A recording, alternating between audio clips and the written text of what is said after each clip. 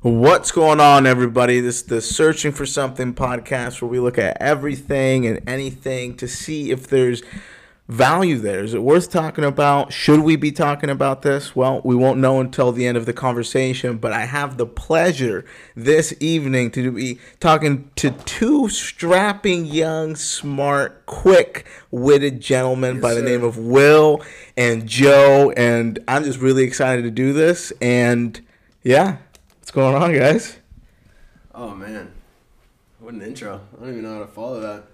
Well, everything. What I really wanted to talk about with you guys in the beginning is, there's so much stigma around mental health. And so I kind of wanted to just open that floor because I know you and I have had conversations in the past about it. So just overall, what do you think about the current state of it right now in terms of our awareness out there? Well, yeah, I mean, I'm currently writing an article for my communications class about addiction, and I actually have ended up speaking to a lot of professionals about mental health because it plays in so closely to substance abuse.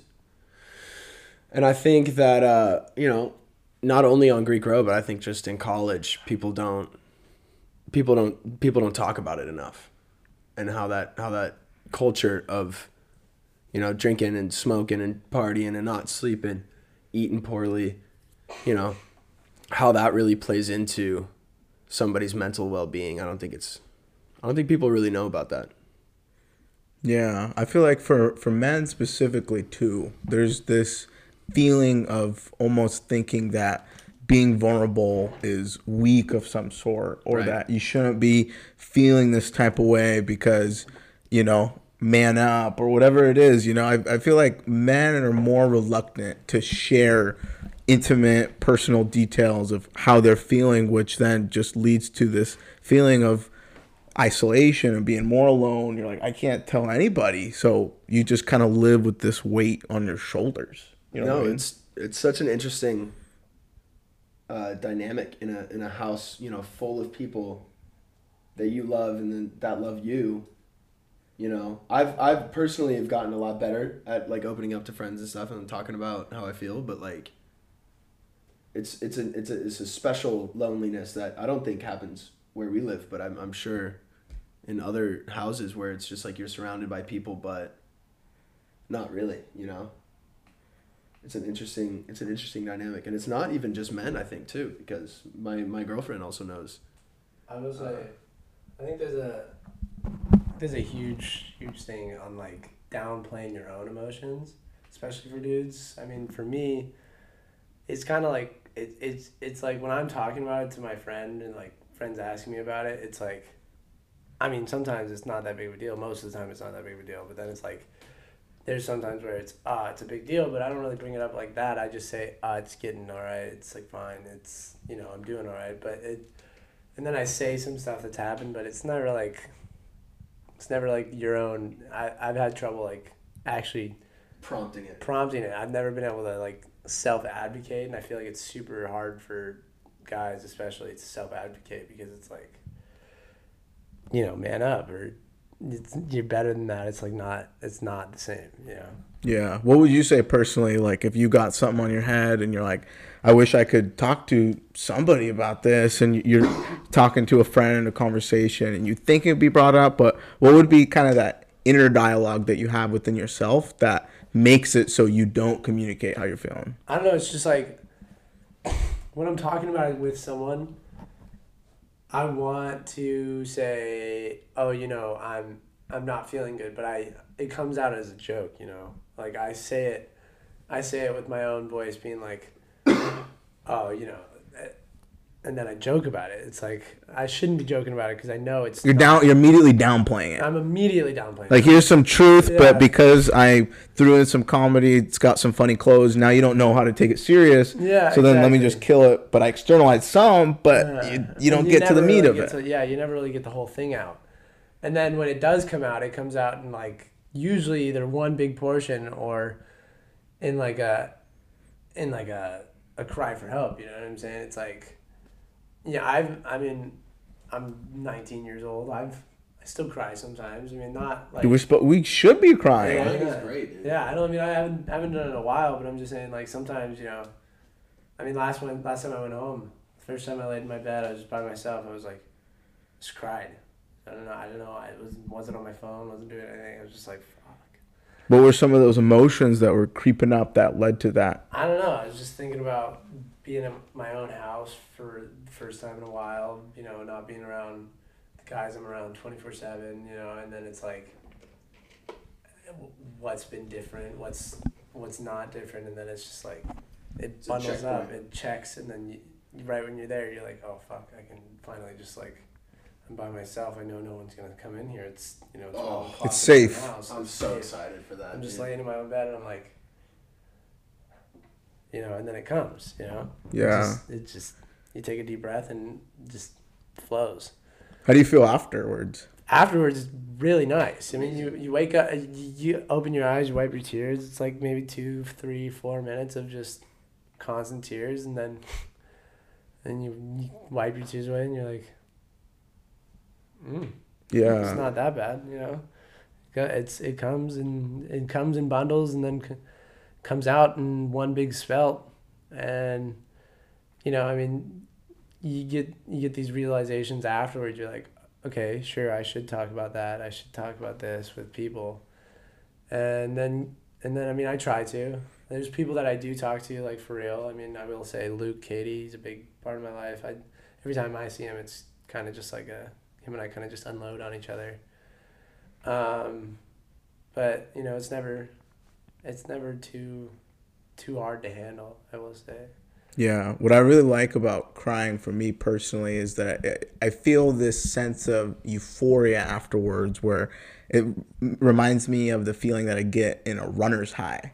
It's like the state of flow where you're just completely externalize this load of energy, and you're in that momentary state of transition because you're kind of healing, you're taking it all in, and so it's this feeling of feeling weightless. Yeah, it's like you've taken this whole thing off of your shoulder, and there's not going to be something like that for a while, and it feels like you're just like you're done, you're good. Yeah. You've made it, and you're able to just flow.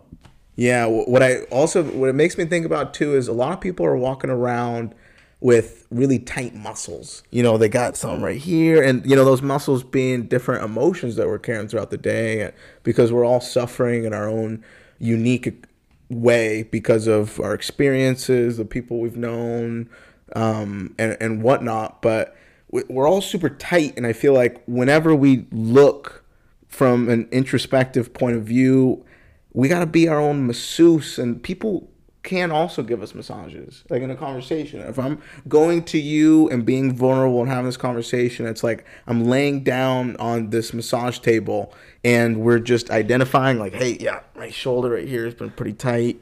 Like, I've been really thinking about this. And they're like, okay, yeah, let's have a conversation. And just through that act, you guys are both just kind of like massaging your shoulder, and you're like, like, fuck, like, yeah, it still might be sore in a little bit, but damn, that felt pretty good. Thanks. Appreciate that. Here's $20. If anything, it's just so relaxing. I mean, Joe and I went on an adventure in downtown Seattle, and we were sitting at the park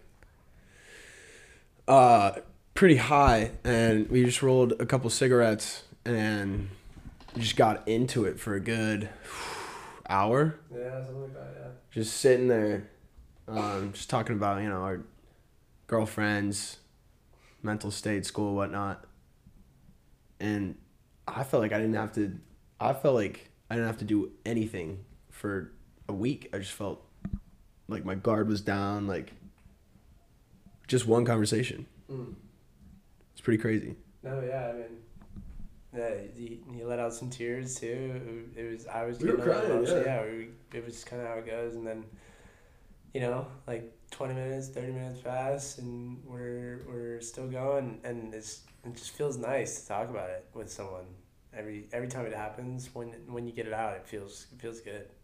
Yeah. So what would you guys suggest to people who don't have the privilege of being surrounded by group of like-minded individuals that are all living together in a house and being able to pop into a room and be like, hey, what's going on? This is what I'm talking about. For someone who is kind of more by themselves, especially because of the pandemic, lack of social interaction. So what would you say to those people that don't have that? What should they do to unload on their and feel a little better from a mental health standpoint? I mean, the first thing I would say definitely is just seek professional help. Like a therapist is. I know a lot of people who've tried therapists and didn't like them, but I've tried a few and didn't like them. Then you just find the right one, and it is so healthy. And they'll, even if your friends, like, of course your friends care about you, friends love you, but they, they don't necessarily know how to deal with listening to you other than, just caring about you. And so a professional, like, therapist is, I'd say, if you haven't found one, keep looking for a good one because they're super good. Would you say for somebody who maybe doesn't have, like, good insurance or something like that and can't afford a therapist, you know what I mean? Or someone who just, let's say they have the insurance, they can't afford it, but they're like, I just don't want to talk to this person. This person's got more problems than I do because they listen to problems all day. What am I going to do getting their advice? You know what I mean? There's people who've got a guard up really high. So what would you say to somebody that is kind of taking that route? Definitely. I don't like therapists. I don't have one right now. So, I mean, like, I get that for, like, various reasons. But find, like, a healthy outlet, You find yourself smoking a lot, drinking a lot, letting off steam in different ways. But, Joe and I were just sitting down about a month ago, and we just decided to start working out again. Now we have, like, a 5-day regimen. Like, we do it pretty consistently, and, I've been playing a lot more guitar. Makes me feel better, Joe's been writing. I've been writing, things like that, being creative.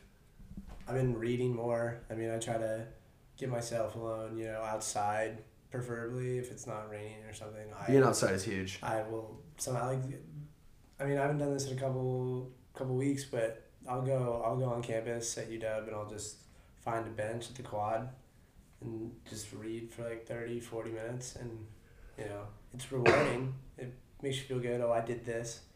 And it's also like, oh, I got that vitamin D for the day. And I also stretched my legs. I also gave myself time to think by myself without my phone influencing myself and, without anything coming in and influencing how I'm trying to think. So it was nice. I mean, that's what I've been trying to do as an outlet. But I mean, if you see yourself with no friends and you don't think you can have an outlet, definitely just find a way to get yourself outside and active because it'll keep your body active and it'll keep your mind off the things you don't want to think about. Yeah, definitely. They say on average we need to be walking about 12 miles a day. That's just kind of what we're used to. We're insane endurance animals.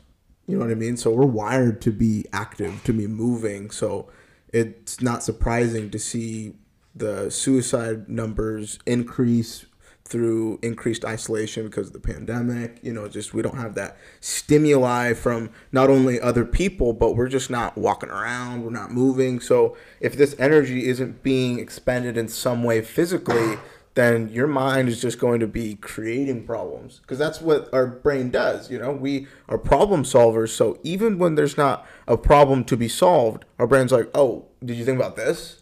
Now we got a problem. Yeah, exactly. So I really do agree with that. I think you have to be walking. You don't have to be a marathon runner. You don't have to be dedicated to the gym 7 days a week doing this tough regimen. You don't really need to do that. Just to start is walk. Go outside, let your mind go. And they also say we need around 8 to 12 hugs. So when we just kind of look at this, we're supposed to be doing lots of walking. We need around 8 to 12 hugs to kind of just fuel our social battery. When we take that into account, this is what it's like to live as a human. We're in the material world, and in this world, the more advanced we get, especially with screen time increasing, we start to live in these areas of abstraction.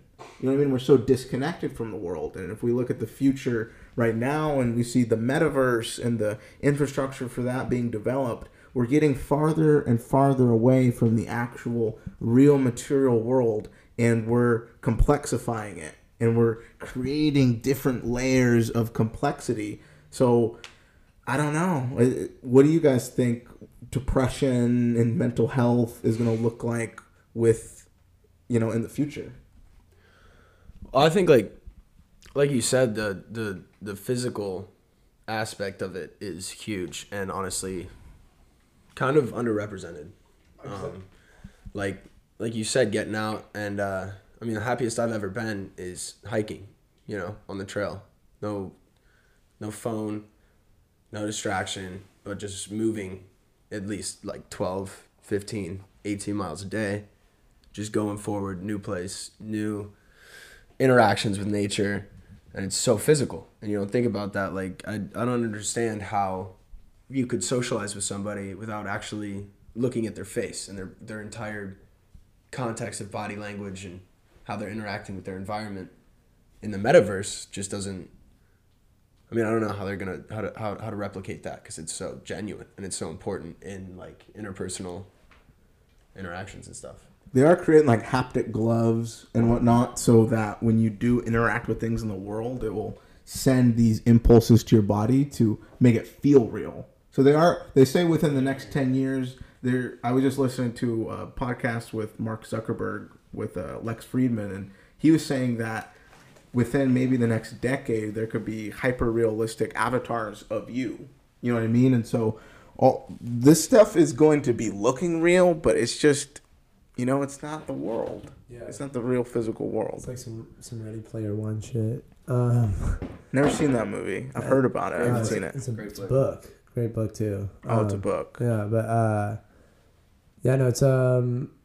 it's weird to think about it, but I think at the end of the day, mental health completely 100% coincides with physical health. You know what I'm saying? Like, I mean, you could say, oh, there's a really healthy guy and he's still depressed. It's not like, I mean, sure, you can work out every day and be like a healthy individual, but at the end of the day, there's other physical aspects to life that you need. Physical, social aspects that you need. And if that part of your life is unhealthy, then a lot of the times when you're by yourself, your brain is unhealthy because you're not getting new ideas from other people. You're creating your own problems, like you said, and it makes. And at the end of the day, if you're sitting by yourself, feeling other people through a set, it's not like, I mean, sure, it looks crazy, it looks real, but it's not. It's all something else. It's all something. Still knows. Your mind still knows it's not someone in front of you touching you. You're wearing a whole suit right now. You have to get prepared to do this. And when you're at your own house and you give your mom a hug, you step out of your own room wearing your pajamas. It's like, it's completely different. Mm-hmm. And I think it might cause some serious mental health problems. You think so? Yeah. Yeah. I think part of the being in the metaverse that I think concerns me is if we are using this VR technology and they're being able to track our eyes, because that's where our attention goes, wherever our eyes are looking. You know what I mean? It's like you see those tests where people are going to an elevator and there's 5 people already in the elevator looking up. The moment you step in, you're going to look up too. Yeah. Like, what the hell is everyone looking at? So it's like that's where our attention goes.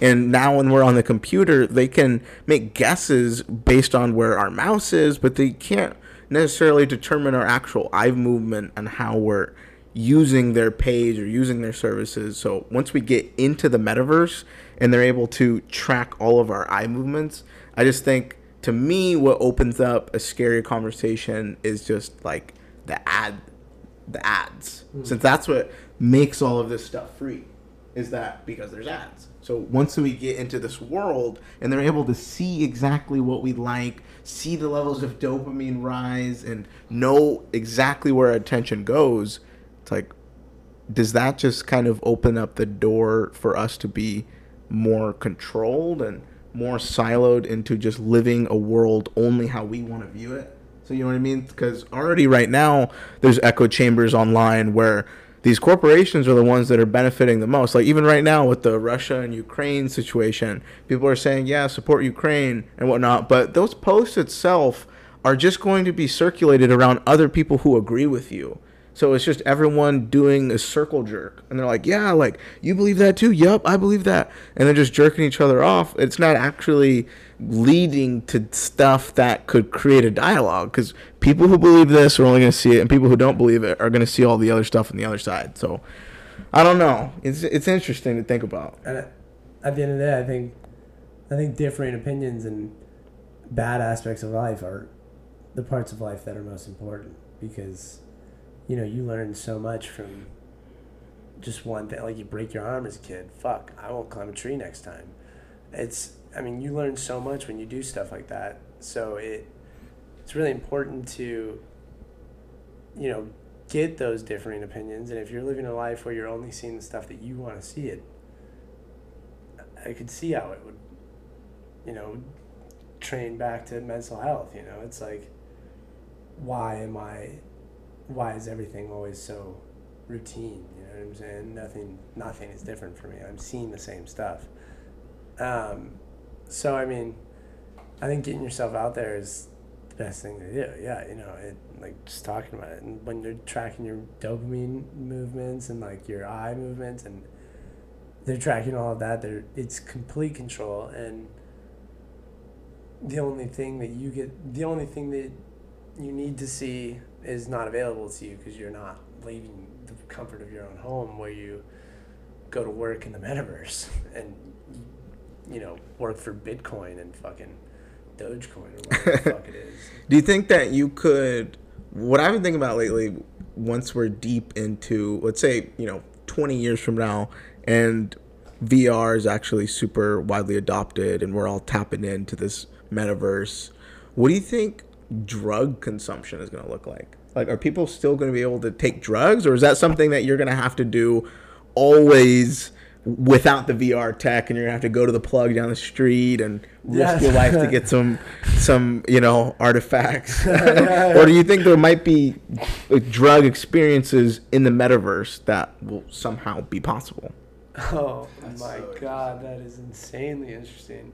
I mean, what are we talking, like that, like when you go into, like in Grand Theft Auto 5, and you go into Michael's son's room and take a rip of his bong, like, and you're like tripping sag, or like is it like, do you start like feeling it? Like, can they like change the way you're sort of way to, I don't know, I feel like the drug world is evolving just as fast as any other sphere, so that tell somebody 10 years ago you could get a fucking eighth delivered straight to your door, they would lose their mind. It doesn't make any sense. They punch you in the face. Yeah. They'd be like, what the hell? They say, get out. I have about 10 different friends that are in prison right now for delivering an eighth down the street. And you're telling me we're going to get that delivered to us through an app? People were getting killed still are, but incarcerated and shit over like a small sack of weed, and now with a fake ID I could go buy an ounce. So like I think in the metaverse there's definitely gonna be some shifty ass drug dealers that are gonna figure out how to get people high. Like, that'd be interesting. I mean, like, if it gets so far, like, I don't know, but if it gets so far as to affecting your biological makeup, like somehow the suit interacts with your blood and you can illegally buy some sort of substance, you know, straight to your virtual reality, which eventually is going to feel so real that you will be high.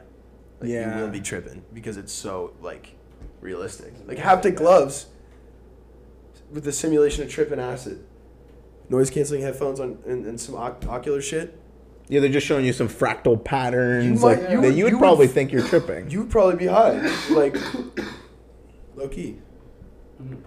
Yeah, honestly, I think especially with like Neuralink and the stuff that Elon Musk is creating, I think that's when I would guess that you'd be able to kind of get high, because then if your brain is already kind of uploaded, exactly, you know, to the internet and connected to something that's far greater than what the human brain is capable of, and then you tap in through that neural link to go into the metaverse. I feel like maybe, but even then, I don't know what I'm talking about. Yeah, I mean, guessing. Guessing at what could happen, but at the end of the day, we were talking like drugs being super real, like the only real part that you could have if your life was moved into the metaverse. Like, I mean, I'm not gonna lie. Yeah, no, I know.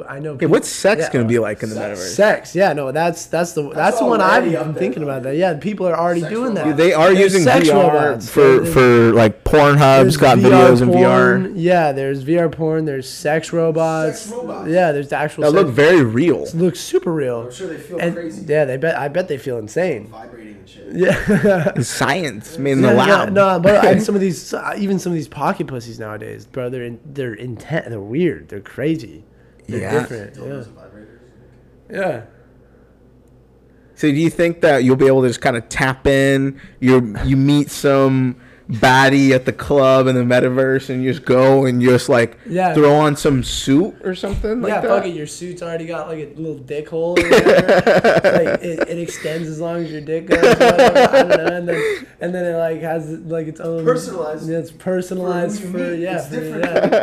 And then it like takes each person's like kind of like makeup, and it just kind of like, you know, bends it and twists it. And, Still not human though. Still not human, but it feels real. So, I mean, that's the part that's going to be weird. And, I mean, people are going to be talking about, I fucking lost my virginity, but you lost it in the metaverse. And so it's like... I'd love if they had, like, a Maury in the metaverse. You know, like, you are not the father. Like, in the thing, and then it's just, like, that going around. You got a whole second family in the metaverse. Like, yeah, exactly. Hold on, you got your real family in the real life. You're fucking your wife. You know, you're doing your thing. You got your kid. And then in the metaverse, you got this bitch that you've been fucking, and then you got them kids, and then it's like a whole thing, bro. You're just living a whole double life. Yeah, my wife, but I'm gonna stay in the house. Yeah, it's wild to see what the future is gonna look like, but I mean, even now things are constantly changing.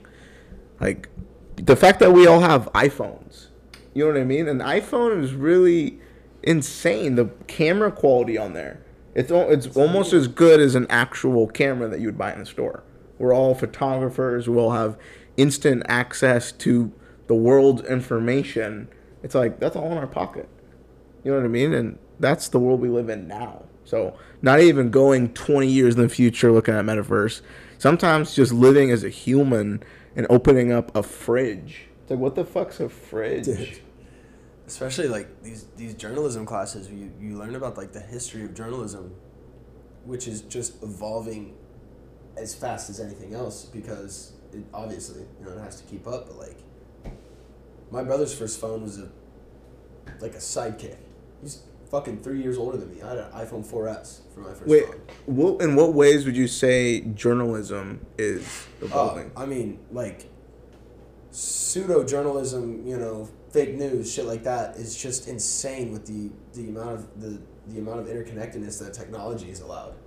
Most of the papers I've written have been about how to cope with anybody being able to say anything to everybody at any time with no censorship. You could you could look up a sex tape of any celebrity. If it's real or if it's not, it's gonna be there, synthesized or real. Like, you know, there's the deep fakes, so they can make it even look like it was them. And just like you were saying, surrounding yourself with like-minded people who are just gonna recycle the same shit in an echo chamber is so much more amplified because, like, I tried to read Fox News, even though I'm a fucking journalism student at the UW. Super like liberal surroundings and context, and reading Fox News, it just blows my mind. And then you go back and you read CNN and you realize how fucked that is too. What would you say the differences are in narratives, looking at it through the lens of someone that's being taught how to do proper journalism?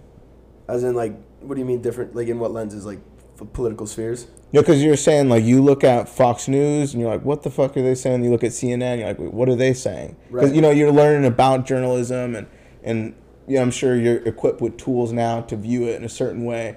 So how would you kind of categorize Fox versus CNN? They're so similar. I mean, it's hard to say because it's going to piss somebody off, listening. It doesn't matter. But I'd say, like, so much of what I've learned so far in a year and a half has just been sorting through bullshit when you're reading the news. And how to write without, giving this a tone, or like a tint on the article that somebody could take incorrectly. Just adjectives alone. Like, you can't call somebody a hero, period. Can't call him a hero. Can't call him a hero. Why? For example, there was, I forget what it was, I think it was a group of firemen who went in and saved, like, a family, and the journalist called them heroes, and then it created this whole new bat of fucking problems for them, because people were like, oh my god, you're a hero, and, like, they didn't want that press or whatever. Meanwhile, you can't call somebody, you got to be careful with, like, he's an addict. You have to be specific. You have to be, like, very, very careful when you're describing other people, especially because oftentimes when you're reporting, it's after some sort of event, right, that has to do with them, and they're probably emotionally invested. And so it's really hard to get an interview and write something that they are going to, in a year from now, with distance from the event, still consent to having that in the public. And what another thing people don't often realize is that articles are always being edited and changed and updated all the time. When you read an article and it says published on this date, go to the bottom and it's going to say updated, like last week. Because you get shit wrong and you will get destroyed for that. Wait, so I'm just kind of still curious about the problems of calling firefighters who saved lives heroes. What did that open? So that was just an example. That was an extreme example my teacher used to just be to show how careful you have to be with adjectives, because the firefighters didn't want to be considered heroes for whatever reason. They're like, we're just doing our job. Don't Literally. put us on a pedestal. We're not a hero. We're people, and we just did what we were supposed to do. Yeah, I mean that there's a whole bucket of reasons that I couldn't tell you why somebody might not want to be called a hero. And that's just an example of an adjective that seems totally harmless that actually does have consequences. Seems positive, too. It's like, right. Oh, yeah, they're heroes. So, but like, instead of saying 4 hero firefighters or 4 brave firefighters, you would say 4 firefighters went in and saved a family from burning. And then you let the audience interpret that. It sounds like, though, what you're describing that's being taught in the class is almost like the opposite of what we see. And then everything is so clickbaity. And they're going to say, like, true. 5 heroes save this. It's like I always see stuff, even if it's like Daily Mail on Snapchat. It's always just these clickbaity titles and these adjectives that it sounds like your professors say not to use. They're all using. Be careful, is what they're saying. And again, I'm not an expert. I've taken maybe 5 common classes, so it's just like you got to be careful with sensationalism, sensationalizing your news just to get views and clickbait. You got to say, like, what they're teaching us is, like, just very fundamentally exactly what happened, totally unbiased, completely correct. When I hear something that's like, oh, this journalism piece was unbiased or whatnot, I feel like you can never escape bias. There's no real true objectivity. No way. So is it more so just limiting as much bias as possible? But even then, I feel like when you say you're limiting bias, you're still creating a narrative based on the events that happened. Totally. You know what I mean? So what do you think about that as someone that might be going down that path of creating, articles and stuff like that? I mean, you're going to have bias. That's totally unavoidable. People have experiences and people have emotions tied to those experiences and, connotations with groups, and, like, that's inherent, No matter how progressive or, tolerant you are, you're going to have some, subconscious bias that you may not even know about. Just because I'm a guy, I might write about a woman differently because I'm not aware of the experiences of a woman, regardless of anything else. So you just have to be so aware that, every single word can't be taken differently. You know, it can't be taken the wrong way, which is really hard and impossible. But if you do it right, you'll look at, you know, click on those sensational articles. You know, somebody fucked somebody, and there's a picture with a bunch of exclamation points. You read that, it's gonna be like, you know, sweaty, slutty star did this. You know, oh my God, her kid posted on Snapchat. It's crazy. Colors, exclamation points. And then you look at a professional news outlet, a more professional news outlet that's, you know, reporting on the crisis in Ukraine right now. They're not saying shit like that at all. They're saying the straight, this many troops. Yeah, they're right not here. calling the situation slutty. No, exactly. They're saying there are this many troops right here. This guy said this, and this is what's happening. Because in such an important point in time, you can't fuck that up. You don't want a group of people misinformed about, you know, what is potentially the fucking third world war. Yeah, you know, when you're talking about people being misinformed, I always, and the word that I think often gets thrown out is censorship. And so, what are your guys' opinion on censorship, and is that good? Is that bad? What do you think? My thoughts on censorship are, I mean, sure, some things don't need to be said, you know, but I mean, you can't tell someone they can't say it. So it's tough to do it when you need to. So I mean, a lot of times you'll hear about like governments that ask people not to, or ask like press not to release a story until they've gotten the full story, because sometimes press will try to release stories as it's coming out. So when it comes out, it's like, sure, it sounds terrible, but then maybe in a week and a half it's better. So I mean, censorship is like, it's hard to know what to censor when you're doing it until after you've already done it and it pisses somebody off. So my thoughts, I mean, like, the thing about, like, if you think about like books, like, because I'm not journalism or comm or anything, I'm English. When you're reading a book, you can, I mean, obviously if you've read To Kill a Mockingbird, a white woman writes the N-word. Sure, it was the 60s, but she still wrote it, and we still read it in the classroom, because I know I read it when I was in high school. And I mean, sure, people want it to be censored, but at the time she wrote it, she wasn't saying it directed towards anybody. It was a character in the book saying it to another character. It adds emphasis, it adds this. There's so many different things that go into saying a word like that should be censored. But it adds so much depth to the book. It adds so much depth to the character. There's a lot more things that you can look at when there's words that should be censored in a book.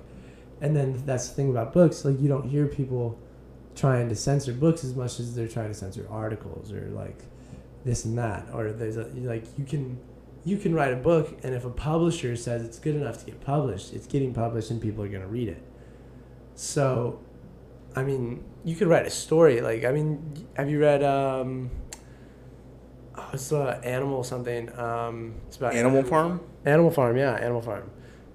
So much government, like, it's literally just satire. It's all satire. It's talking about pigs and this and that, and like, it's so deep, but it's a children's story. And I mean, you can write so many things like that maybe a government or someone might not want you to see, but if you just change it a little bit and tell someone it means that, you can see the meaning in anything. You know what I'm saying? So it's hard to come up with anything to censor when you don't know if it's going to be something you need to censor yet. Interesting. What do you think, Will? I mean, as far as what I know goes, you got to be really careful not to scare people. Fear is a huge tactic, and You can definitely control people with fear. yeah, I mean, Hitler did. That was his whole campaign. Yeah. Trump did that a lot. I mean, so many leaders just harness people's worries and their fears. So I'd say, like, as far as censorship goes, anything that's going to induce or encourage hate or, panic unnecessarily should be censored. However, I also do totally believe in, the freedom of speech and how that's such a huge part of a democracy, is being able to say what you believe to, any willing listeners. It's important. Yeah, I just think that whatever people are trying to express, I've heard the argument that the barrier to entry to get your voice out there is so low, so that empowers anybody to spread a message, and that could lead to misinformation and whatnot. And although I understand that argument, I get it. At the same time, it's like, that's, who gives a shit? That's the whole point of having a dialogue and everyone contributing to this understanding of a particular topic, and you're just hashing it out. It's like, okay, let's hear what this fucking idiot has to say. Let's hear what this person has to say. And I just think and when you try to remove that and just say, no, this is how we think, you're either with us or against us, I just think that leads to not a good time in history that I'd want to live in. I want to be able to kind of say anything, and I want anyone to be able to say something no matter how ridiculous, just because they can. They're human. Right. Why not hear their voice, hear what they got to say? Because whether it be really good or really bad, there's probably something to extract and learn from. I think that's true. But I think that there is a line that you can say that objectively is wrong. Like forums, Facebook forums that were around before, that are still around, that organize hate groups. Ku Klux Klan still meets. There's some form of communication, that is promoting racism, sexism, just hate in general, that I think should be censored. Not that we don't have anything to learn from it, but if we were to have a mainstream white supremacist news outlet, I don't think that would be good for the country. I don't think that would be good for society. I think that there's a line, and I think that under that line is fear and hate, where you can draw censorship. But other than that, regardless of how you feel, I think, objectively you can be like, that's wrong. You can't say that shit. I think trying to be a neutral person in this world is impossible. I don't think someone censoring something, it would have to be the most, you would have to be extremely neutral on the topic, and that's just impossible, because you would have to have read the topic, and you would have to know why you're censoring it, and then you will have your own opinions. Like, the mind creates its own opinions, so when you have the opinion, you're censoring it, you're obstructing someone's thoughts, I mean, at the end of the day, even if it's hate, even if it's anything like that, you can't. But what if you point at the law? Yeah, I mean, this is why you can't do that. It's in the law. Like, it's in the Constitution.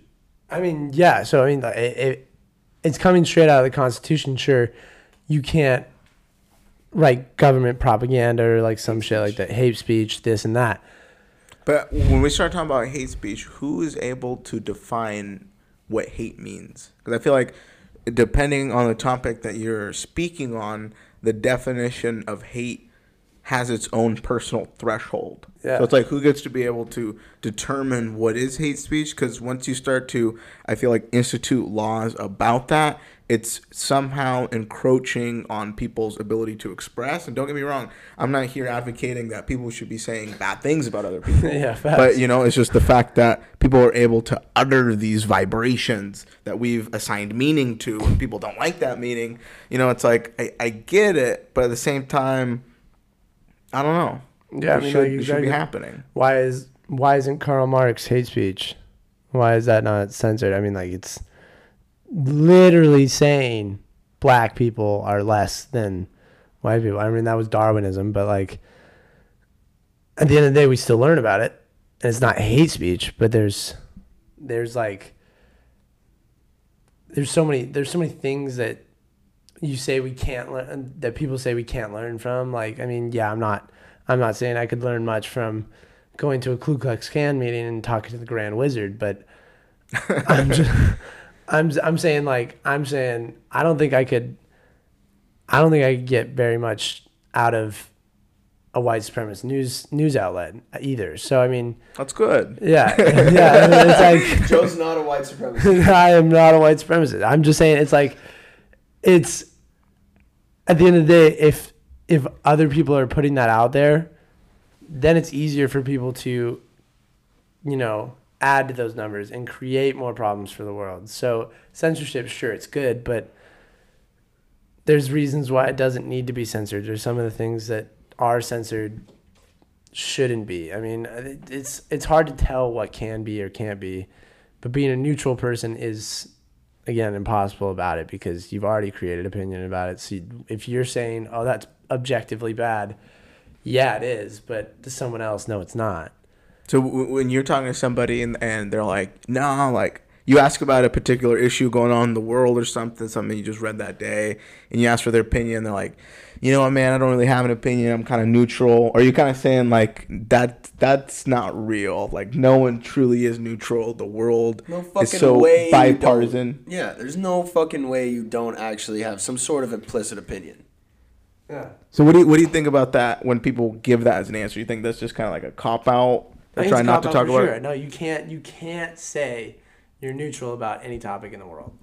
I mean, regardless of what you've read, one article, it's not going to give the full scope of the problem unless you're right there in the front of it, right there experiencing it. You know what I'm saying? It's like someone's going to write an article, someone's going to disagree with an article. Someone's going to write a different one, someone's going to disagree with that one. It's an endless scope of things, and saying you're neutral about it is impossible. You could have read every single article in the world about it, been there, and experienced it, and you'll still have some sort of expression that someone else won't agree with. So if somebody looks at an event in history and they're just like, okay, I see this side, I see the other side, I don't know what to think about it. I'm kind of in the middle. I don't know. You're going to say, I refuse to take that as an answer. There's no way in hell you're in the middle. You can't just shrug your shoulders. You're either on this side or on that side, or get the fuck out. Choose one. No, I think it's... No, I think it's... I think there's a difference between giving a shit and having an opinion.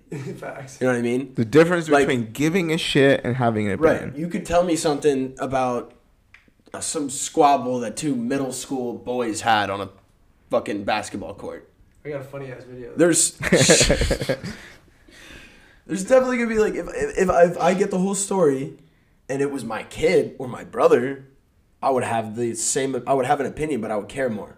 If you were You'd have a clear side to take. You'd be like, I'd be like, I don't care enough to look into this to form an opinion, but I think regardless, like, hey, that kid punched that kid in the face. I don't give a shit.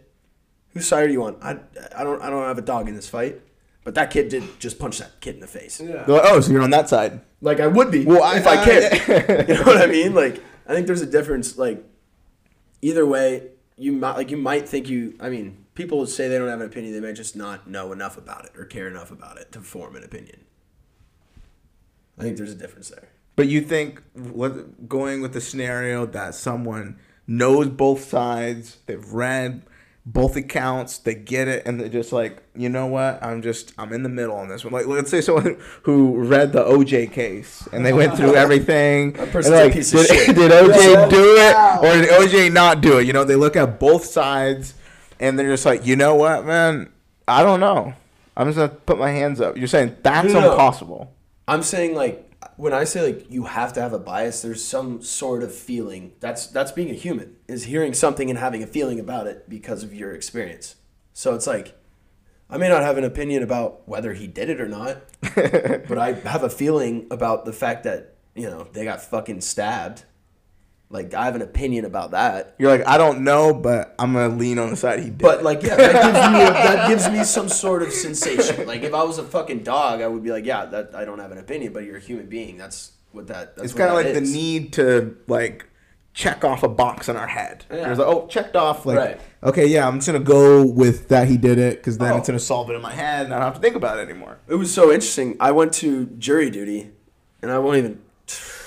How was that experience? Like, I've never been called for jury duty. That sounds hella fun. No, I'll tell you. I had me at night the night before. I'll just say that. Woke up to my friend like, yo, your mom's outside, bro, talking about jury duty or something, and I was like, fucking run into the courthouse, so hungover. Get called up. So basically, what they do is there's the round of, I don't know, it's just a fucking or what do you call it? A lottery, right? Yeah, and yeah. they pick a big number of people, and then they do a lottery again. You get called up. Then you're in a big room waiting, and then they do a lottery again, calling in the potential jury, and then you go into the courtroom, and you meet the.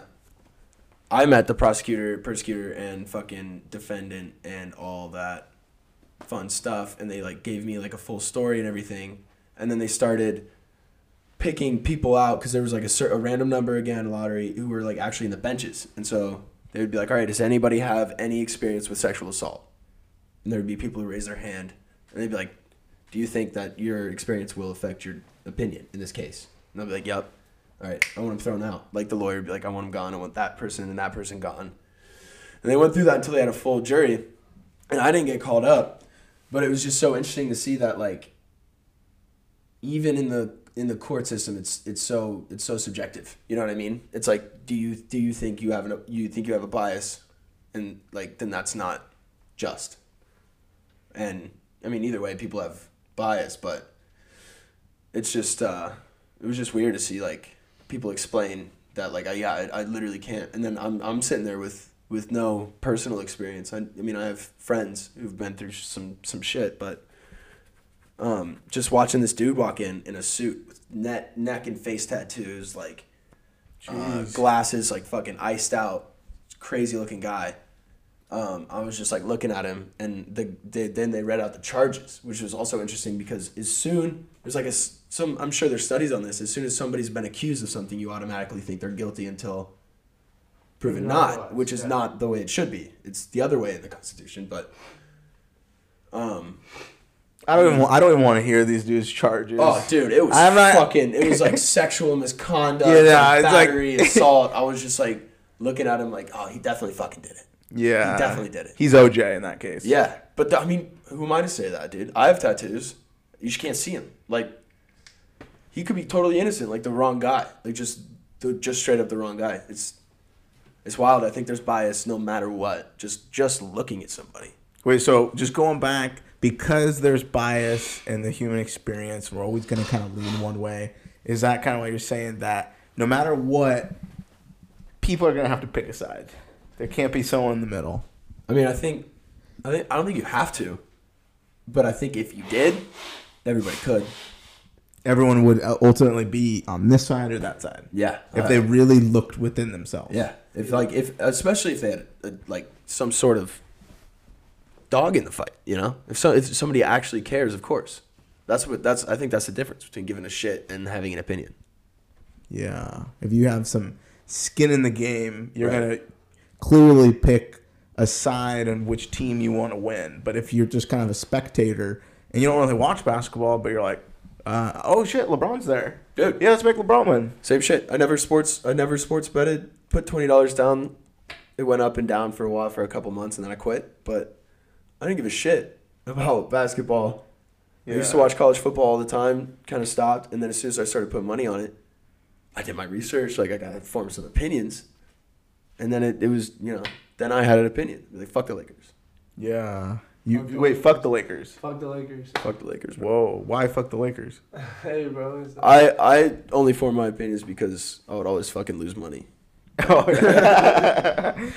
I mean, yeah, one, you lose money on the Lakers. And also, two, I mean, I'm just not a big fan of, like, you know, super teams like the Lakers, bro. The Lakers set themselves up, you know. What do you think about LeBron? I mean, I fuck with LeBron. Don't get me wrong. I was about to say, when you look at the specimen of what is LeBron James, and you just take all his measurements and how high he can jump, and 6'9", 250 pounds, solid muscle, 37 years old. He's been doing this from the moment he's been born. It's like, how could you hate someone who is so great? No, yeah. No, how could you hate someone Hate us who's because they great? hate us. Yeah, I know. Actually, I have no problem with LeBron. LeBron is a. What do you think? What do you think people hate about LeBron? I think they hate that he's a winner. I think they hate that he's better than most people, and he's a humble guy too. I mean, he's a little. He's created a school. Yeah, you know, no. he's been married to the same Same wife. wife since No high school. He's got issues. kids. No Yeah. scandals. No, yeah, this is the Great thing. father. Great father. Yeah. Coach. Coach. He does Godfather. Exactly. He does everything. He's a great guy.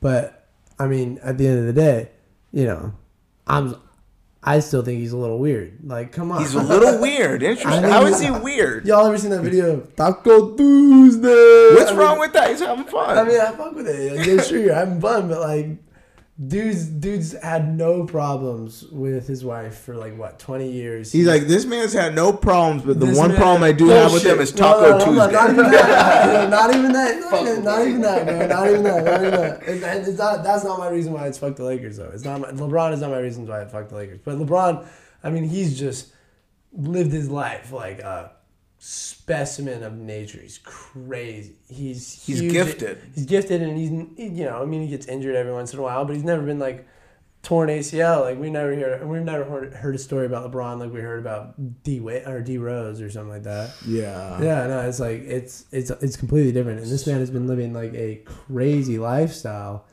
and we've never had a scandal on this guy. How does he do it? Like He's just a great person. He's just That's a- why. He's just a normal person. He doesn't. No, not even normal. He's an Not- extraordinary he's an person. No, he's Extraordinary extraordinary, person. but as High far as like virtue. no scandals, he's like a good yeah. like a person. Objectively, he's a great dude, and he's a winner, and he's strong, and he's huge. It's just like But people hate him. people hate him. Like, it makes me think of like Tom Brady. Facts, Tom Fuck Brady. Tom Brady, bro. Why fuck Tom Brady? Because I grew up a Broncos fan, bro. I mean, But in terms anybody of who was a fan of another team or that he just shit on all the time. No, that's I get hilarious. that, but when you just look at him as a person, look at his accolades, watch his performance, his longevity within his career, and just the incremental growth that he's had each time, a year would pass on in the league, it's like, it's pretty incredible. It's the bias. No, it's objective. It's insane. He's the greatest to ever do it. Okay, that's all I want to hear. And I fucking hate it. 144th in the draft. 144th. I hate him though, because there's that bias, man. The only thing I associate with Tom Brady is fucking losing. Like, oh my god, dude. And just walking around school, everybody at school hated Tom Brady. There's Everyone that hated one him. fucking kid with the Tom Brady jersey. Everybody's just shitting on him for wearing Oh a Tom yeah, Brady because jersey. you're also from Denver, right? Yeah, no, I was from Denver. I used to be a huge fan. Went to the parade when we won a few years back. And then once Peyton was gone, I just stopped. I just couldn't. Peyton could sell some tickets. Oh my god, dude. I miss that dude. Yeah. Huge fucking forehead. So good. I mean, he's still staying busy. He's still relevant and he's got like commentating He's got and some stuff. awful commercials still. he was on that Rob Lowe roast. He was. Yeah, I he saw did roast him Rob on Lowe. That shit was hella funny. But it just bothers me when I Manning see family. people who are winning at the highest caliber and people just hate them. You know what I mean? I feel like a person who also kind of gets that flack, which I can understand the arguments that's being made, but at the same time, when you just look at numbers, when you look at the impact that they have, I would say, you know who I'm going to say? Yeah. Who do you think I'm going to say? He was like Drake, bro. Drake. He did know, definitely. For sure. When you say, like, people fucking hate Drake. They hate him. He just makes great songs, but I hate him. Great catchy ass. Degrassi, bro. Dude's Degrassi, bro. Dude's weird. Yeah, I would say. No weird scandal. I mean, he's got some weird scandals. He's got a weird scandal with like a 17-year-old, but that's like. On the concert? Yeah, and he goes up, and so there's a girl up on a concert, and he's giving a performance, and she comes up on stage, and she's kind of just standing there, and he's looking at her, and it's like, yo, you're really beautiful, and the crowd goes wild, and he's like, how old are you? And she goes into the microphone, and she's like, I'm 17. Everyone's like, oh. no. But then he still goes in and kisses her. After letting everybody in the fucking everyone place there know. Everyone there knew, and then he still goes in and kisses her. Well, he fucked up. So do you think Drake is a pedophile? No, no. No, there's been people who actually say, I think legitimate. I've had a conversation with somebody for a long time. We were hashing it out maybe 30, 40 minutes, going back and forth saying, do you think Drake is a pedophile? Oh my god. What do you think?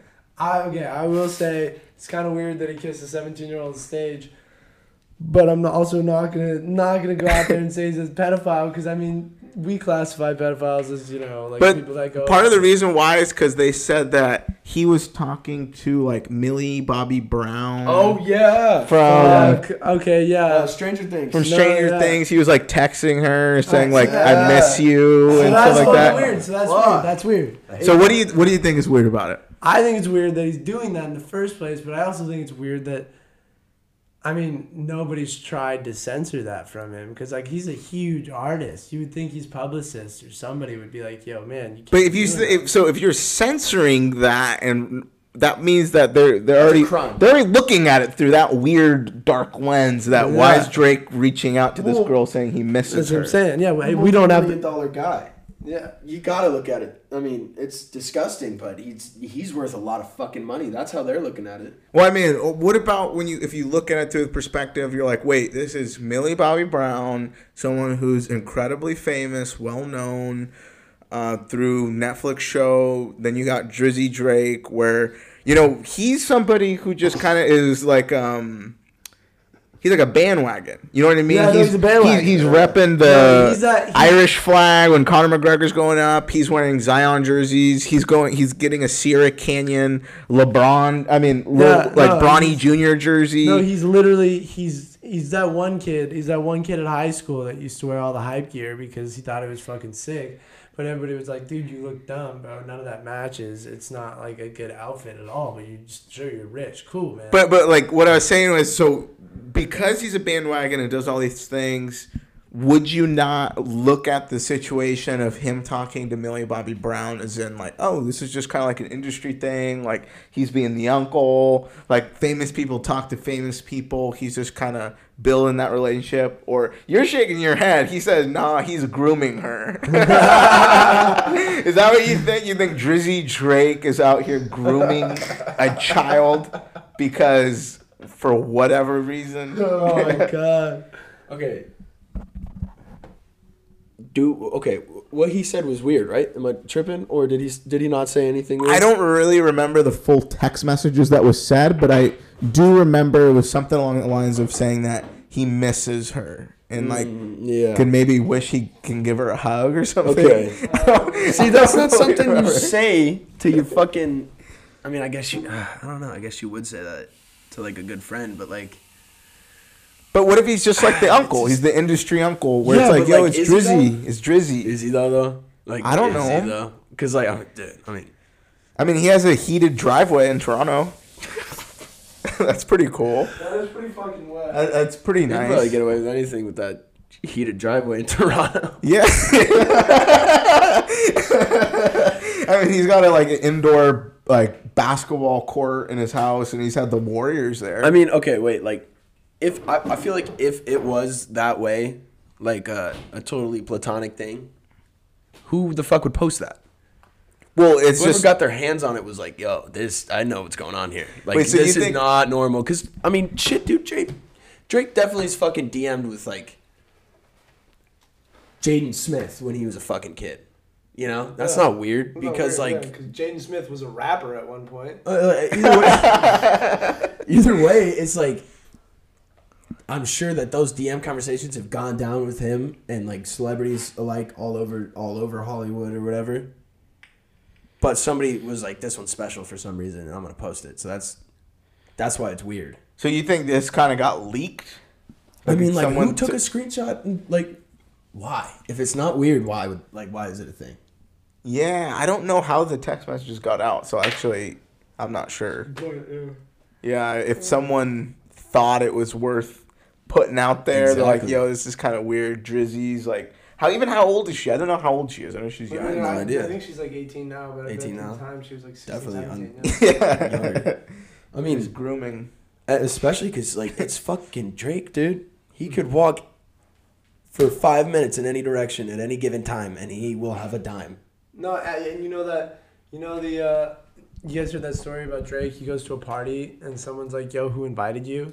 Yeah. He goes, "Well, Do you know who I do you know am? who and then he's all like stumbled up, and the guy's like, "No, I'm kidding. Yeah. Drake's like, "Yo." He took it pretty personally. Yeah, no, I go wherever the fuck I want to go. You know what I'm saying? He's like Yeah. saying, "I'm Drake." So it's like, thinking about it from that scope, if someone like that was texting a 16-year-old, "Hey, I miss you," whom they're not related to, even if they're famous, but they're famous. He's like, yo, I'm Drake. I can do whatever I want. Yeah, I know. Oh, Drake, I miss you. They're famous. I probably write a song about that shit. Yeah. No,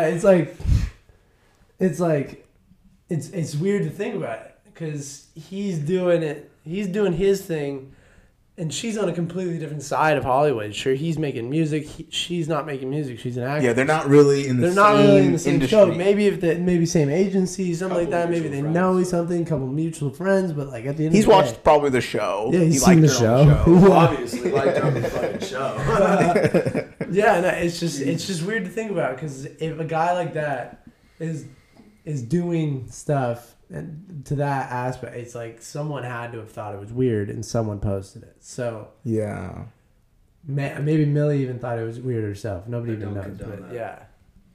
Yeah, it's kind of weird, that tone in kind of out there in the media about people turning 18. It's kind of crazy That's how so creepy, how dude. soon. One day. Yeah, One like, day difference. Like, who was that one girl who was a rapper? She was the Catch Me Outside girl.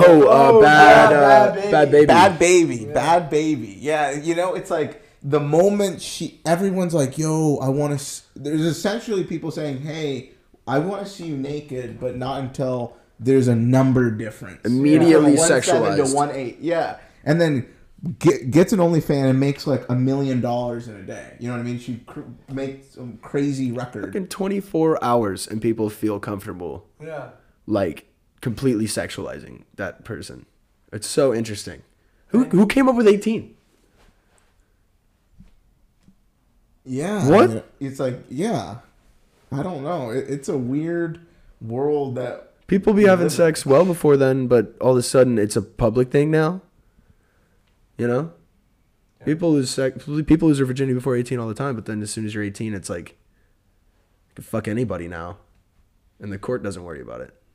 Yeah, it's even kind of crazy looking back at like the Greek times and when people would have like mentors and their mentor, in order for them to kind of like signify going into like adulthood and having their real intelligence, they would have sex with them. Yeah.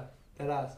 You know what I So mean? crazy. There's all these people who are it's a guy having sex with a younger boy.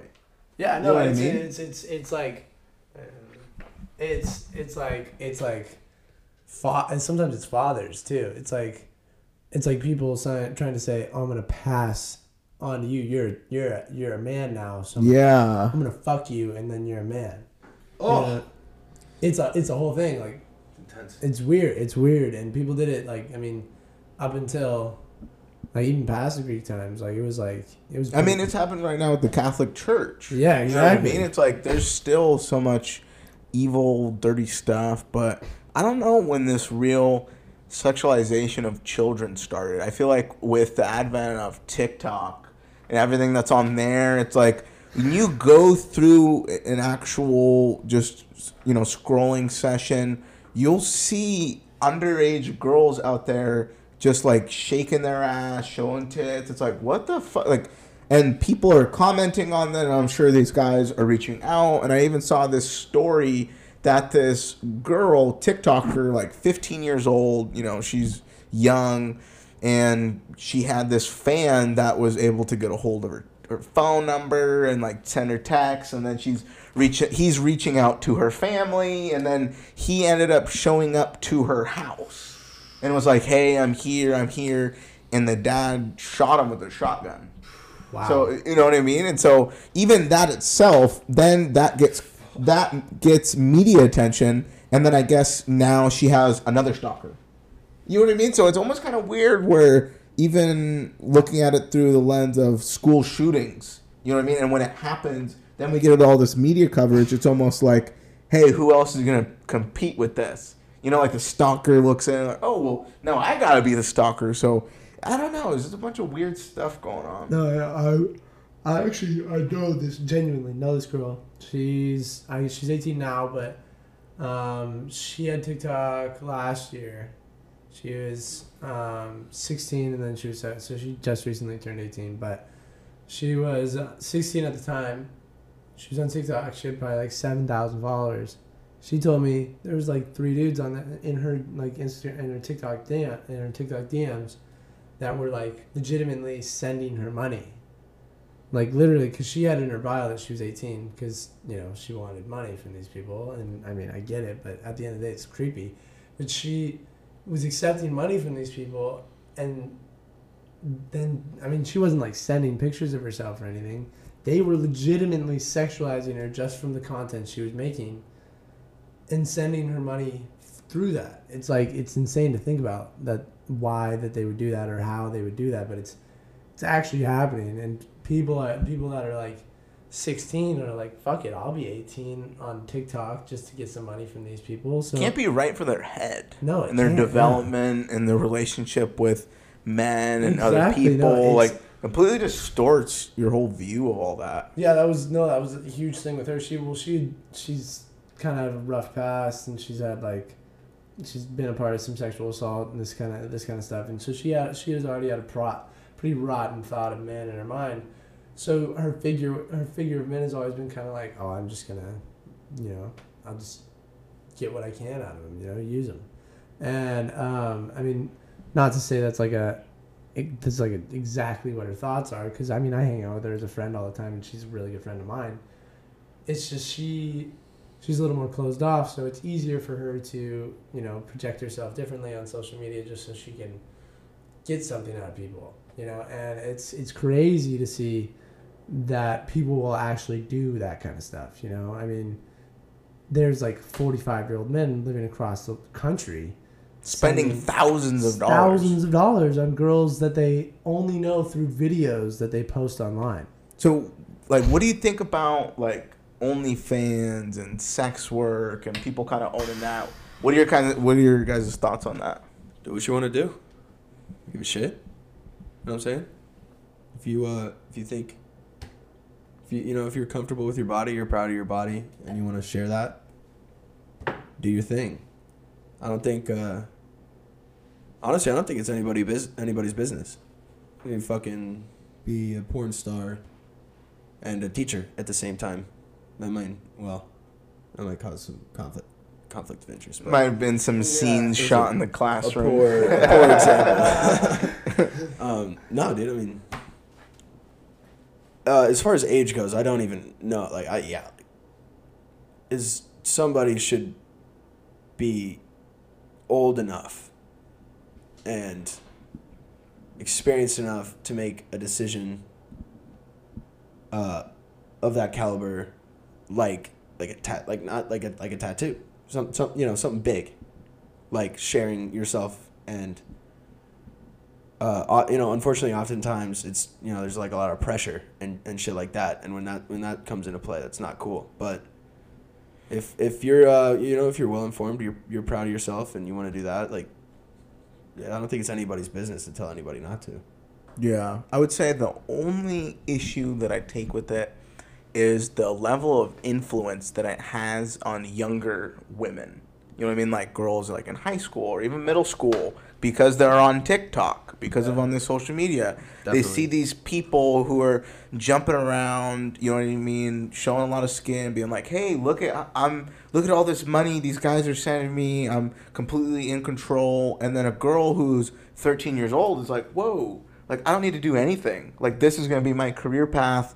And then that sexualization of the youth, I think, just starts to get younger and younger. And what scares me most about it is, because I do believe people should have that liberty and the freedom to do as they please. You know, you want to have that life, live that life. I think even prostitution should be legalized because I think it would create more safe environment for these people that are out there doing that work. Anyway, yeah. But in terms of just OnlyFans, I just think it's not good for the youth. What about the young You know men? what I mean? Well, porn. Young men, like, seeing. What about the young men seeing OnlyFans? Like, I mean, like, you know, like a 13-year-old kid. It's not that hard to forge an OnlyFans account. You know what I'm saying? Yeah, you got some rich parents. They give you a credit card to use every once in a while. Fuck it, man. You sign on to OnlyFans. You're 13. You say your birthday was 5 years before. You just keep scrolling a little bit more. You're like, boom. Exactly, and then you're 18, and okay, so now you can just sign up and watch OnlyFans, watch people show off their bodies and sexualize. So you are already sexualizing women, Objectifying them and sending them money and saying, hey, if I give you money, you're gonna do this. You're gonna do that. It's not good. It's not good. Porn is bad for people in general. Exactly. That's why it's 18. Porn is not good. It's supposed to be 18 and over, but I've been using Pornhub since I was fucking 15, man. It's like, it rots your brain. It does, you know what I mean? It really it puts ideas of sex that aren't real, and concepts of sex that just don't actually work. Some things that just don't happen in real sex. You know what I'm saying? So, I mean, when people don't get that experience, and they only get an experience through porn, it really fucks with people's youth. That's why 18 should be the age, but at the end of the day, it's not that hard to just log into Pornhub on your phone. Yeah, and it's like, why 18? Because our brain's still developing well until we're, 26. And, I've been even seeing some things, maybe even upwards till we're 30. So it's like, if our brain is still developing, when should we really be informed enough to really know how to navigate life? Because now life's pretty tricky.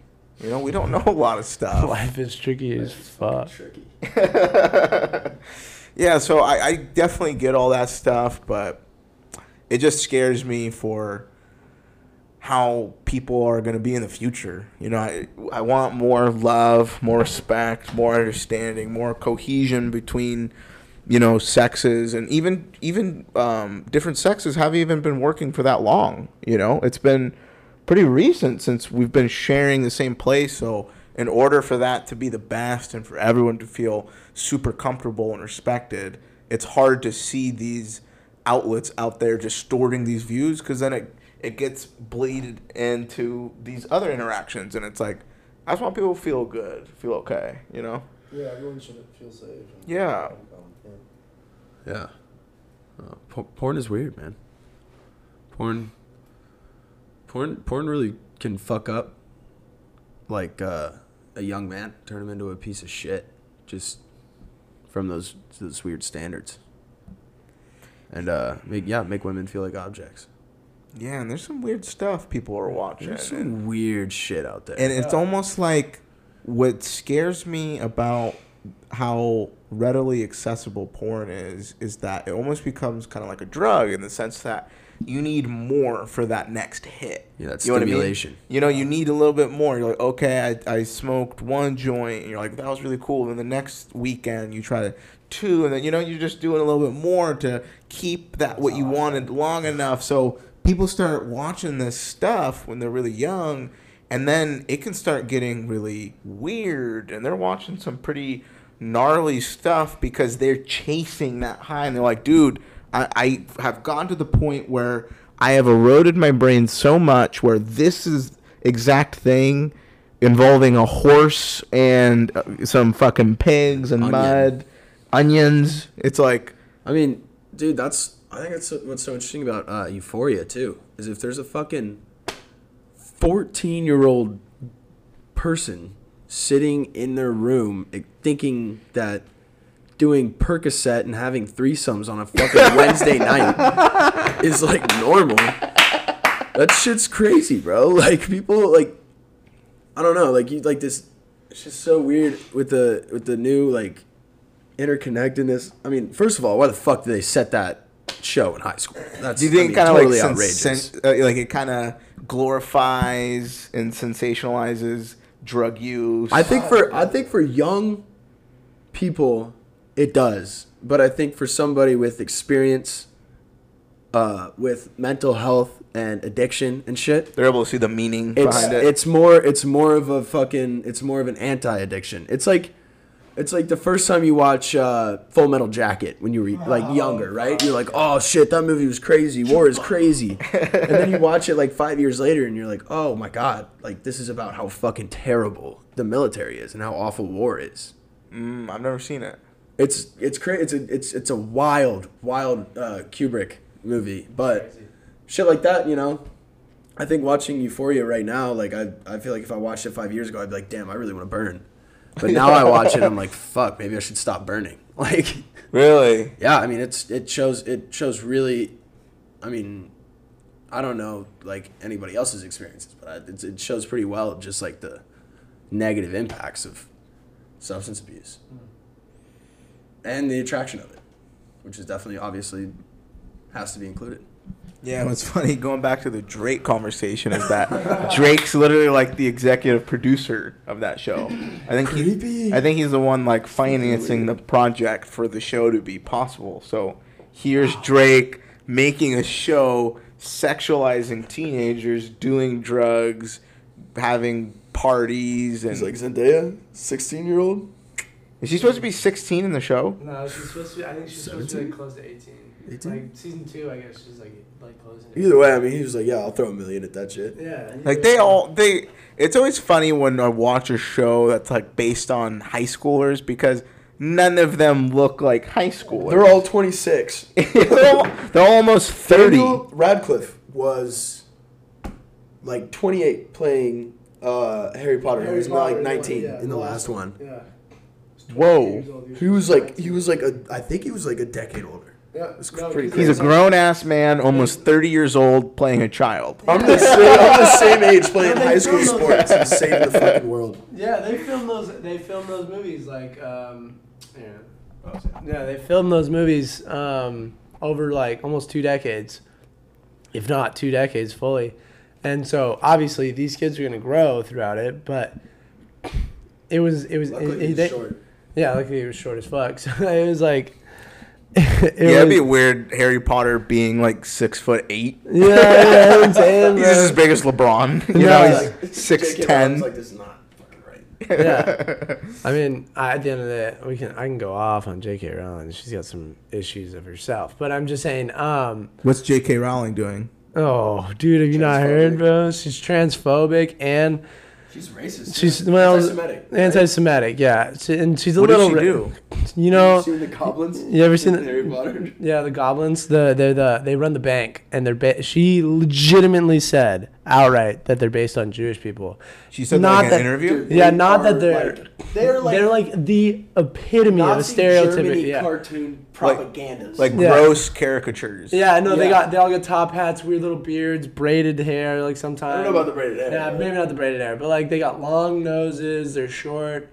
They got top hat. It's weird. They run a bank. They're hella stingy about money. They had so many like elaborate schemes to get to your money and shit. It's awful. And she identifies them on Twitter, and she also on Twitter she said this. Yeah, I remember first realizing that. The 4th time I watched the movies. Because I read the books when I was so young. Yeah, I read the books when I was hella young, and I was like, am I racist? Or no, is this fucking ridiculous? No, yeah, no. My mom, I asked my dad straight up after I was rewatching it, so I was probably like, this is the second time I was watching it, and I watched the 4th one. No, not the 4th one, the 5th one. Yeah, the 5th one, and I see these goblins or the troll or goblins. Yeah, I think they're trolls. Are they goblins? Goblins. Yeah, they're goblins. So Green Guts goblins. Yeah. So they come on, and I look at it, and I'm like, and now that I've heard these jokes about Jewish people, I'm like, okay, that is awful. Yeah, you can't. So blatant. It's literally just outright just. What were the transphobic comments that she made? I remember hearing about it, but I didn't look super into it. It was like she was like just spouting hate speech on Twitter. She was just kind of. Is she just like always on Twitter, kind of saying stuff? Like, do I need to follow her? Do I need to stay updated? I mean, I don't know. I don't think she does. I don't. She's not saying like a lot of stuff every once in a while, but it's like J.K. Rowling just kind of piping up some stuff, J.K. Rowling selling some extra books through hate. Harry Potter, J.K. Yeah, no, she's got her own weird stuff going on, but she said some stuff about like transphobic bathrooms and like. Why? And she also said some other stuff about like, I think trans people competing in sports and like other shit. Yeah. She said something like Bruce Jenner. No, I don't know. I she might have said something about Bruce Jenner. I don't know, but it was a whole thing. But it's foul, and I don't understand why people need to do that. But at the end of the day, it's like another celebrity spewing their opinion, just like fucking Drake is encouraging sexualization of teenagers. So Drake is kind of like J.K. Rowling. Yeah, they're the same person.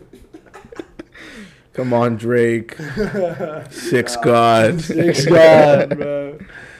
You got the heated driveway. You can do whatever you want. He's got a heated driveway. It's pretty incredible. Toronto. Yeah, in Toronto. Fuck yeah. So if there's for a snow heated there, it driveway. gets melted away, and he's whipping out in his Rolls Royce. Yeah, like a fucking douchebag. But honestly, it sucks that. Don't get me wrong. I'm not. I do not know the comments that J.K. Rowling has spewed out there, and so I don't know what she's saying. I'm not speaking to that, but it is kind of. It does suck that having such an incredible story arc in herself, Exactly.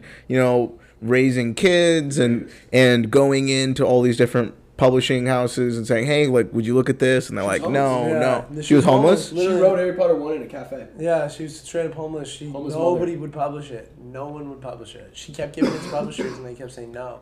And then finally, someone said yes, and She's she made. fucking No, she's a billionaire. rags to riches for sure. And she wrote the next two in an apartment, a small one, and then after the second one came out, she was loaded, like so much money. I mean, there's like even rides, like even in Yeah, there's- Disneyland, yeah, like yeah. about Harry Potter and Yeah, stuff. all over the world, the Universal Global. Studios. Yeah, it's crazy.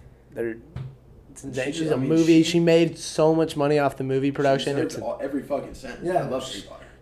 She wrote a fantastic book and book But she kinda series. sucks, though. She does suck as a person. I mean, but it's also like separating the art from the artist. So you could say, oh, Drake's a pedophile, but man, fuck, he makes good music. But Hotline Bling, though, man. Yeah, Hotline and the Bling, motto, man. it's Yeah. like, Kanye West is a fucking horrible father. Dude, yeah, oh, he's how is he a horrible father? Dude, the shit he's putting his kid through with just like shitting on his daughter's mother. These are children. They're not on Instagram. They're not reading the comments. Oh fuck yeah, they are. No, they're not. His daughter They're has tiny. TikToks His now. daughter His now, has she's, like, TikToks. famous. She's posting TikToks. Well, he posted on his Instagram that she's on TikTok against his will. He's got to know about these things. You know what I mean? You got your There's little just kid no on way- TikTok. You see the stuff that's on there? She shouldn't be seeing that stuff. I totally agree. I'm just saying that there's no way that anything that Kanye's doing is good for her. Like as far as publicity he's goes. fighting for her. Yeah, He yeah. loves his family. I know, but do and it wants them together. do it in private, like a grown person. You know, Yeah, I mean, instead I'm of not this posting- petty shit. Like I'm dealing with shit. I'm not fucking posting it just to get more money. And that's what I'm saying. Separate the art from the artist. He's a goat. He's fucking one of the best sound engineers, one of the best rappers of all time, arguably the greatest. But he's insane. He's nuts. In what way would you say he's insane? He's bipolar. I mean, I know. I don't want to say. I mean, that like- doesn't make somebody insane. Yeah, I don't though. want to What's say. I'm not saying mean? insane and nuts as in like his mental illness. I'm saying that like he just is kind of lacking a. I mean, it's definitely partly for publicity, but it's. Have you like- seen the Kanye doc? It's great. So, but have you seen It's it? great. Yeah. I saw the first part. What do you think about it? I think it's fucking amazing, and I think he knew, and I think he is exactly who he is, because he was saying the same shit when he was nobody. Like just wait. stuff. Just wait, I am the greatest. And he went and did it. And he was definitely right. I'm just saying, like, you can do that, and you can be as great as he is, and not say, I mean, I know he is fighting. Like, I thought it was fucking hilarious when he's like doing that thing for Katrina, and it cuts to him from Mike Myers, and he goes, George Bush doesn't care about black people. Yeah. And That was iconic. That was iconic. See, like shit like that, he's fighting for something, you know, that I totally get behind, but it's like, But you think he's a terrible father? I don't think he's a terrible father. That was an exaggeration. I just think it's totally unnecessary, and I think I don't know. There's just definitely a toll on his daughter.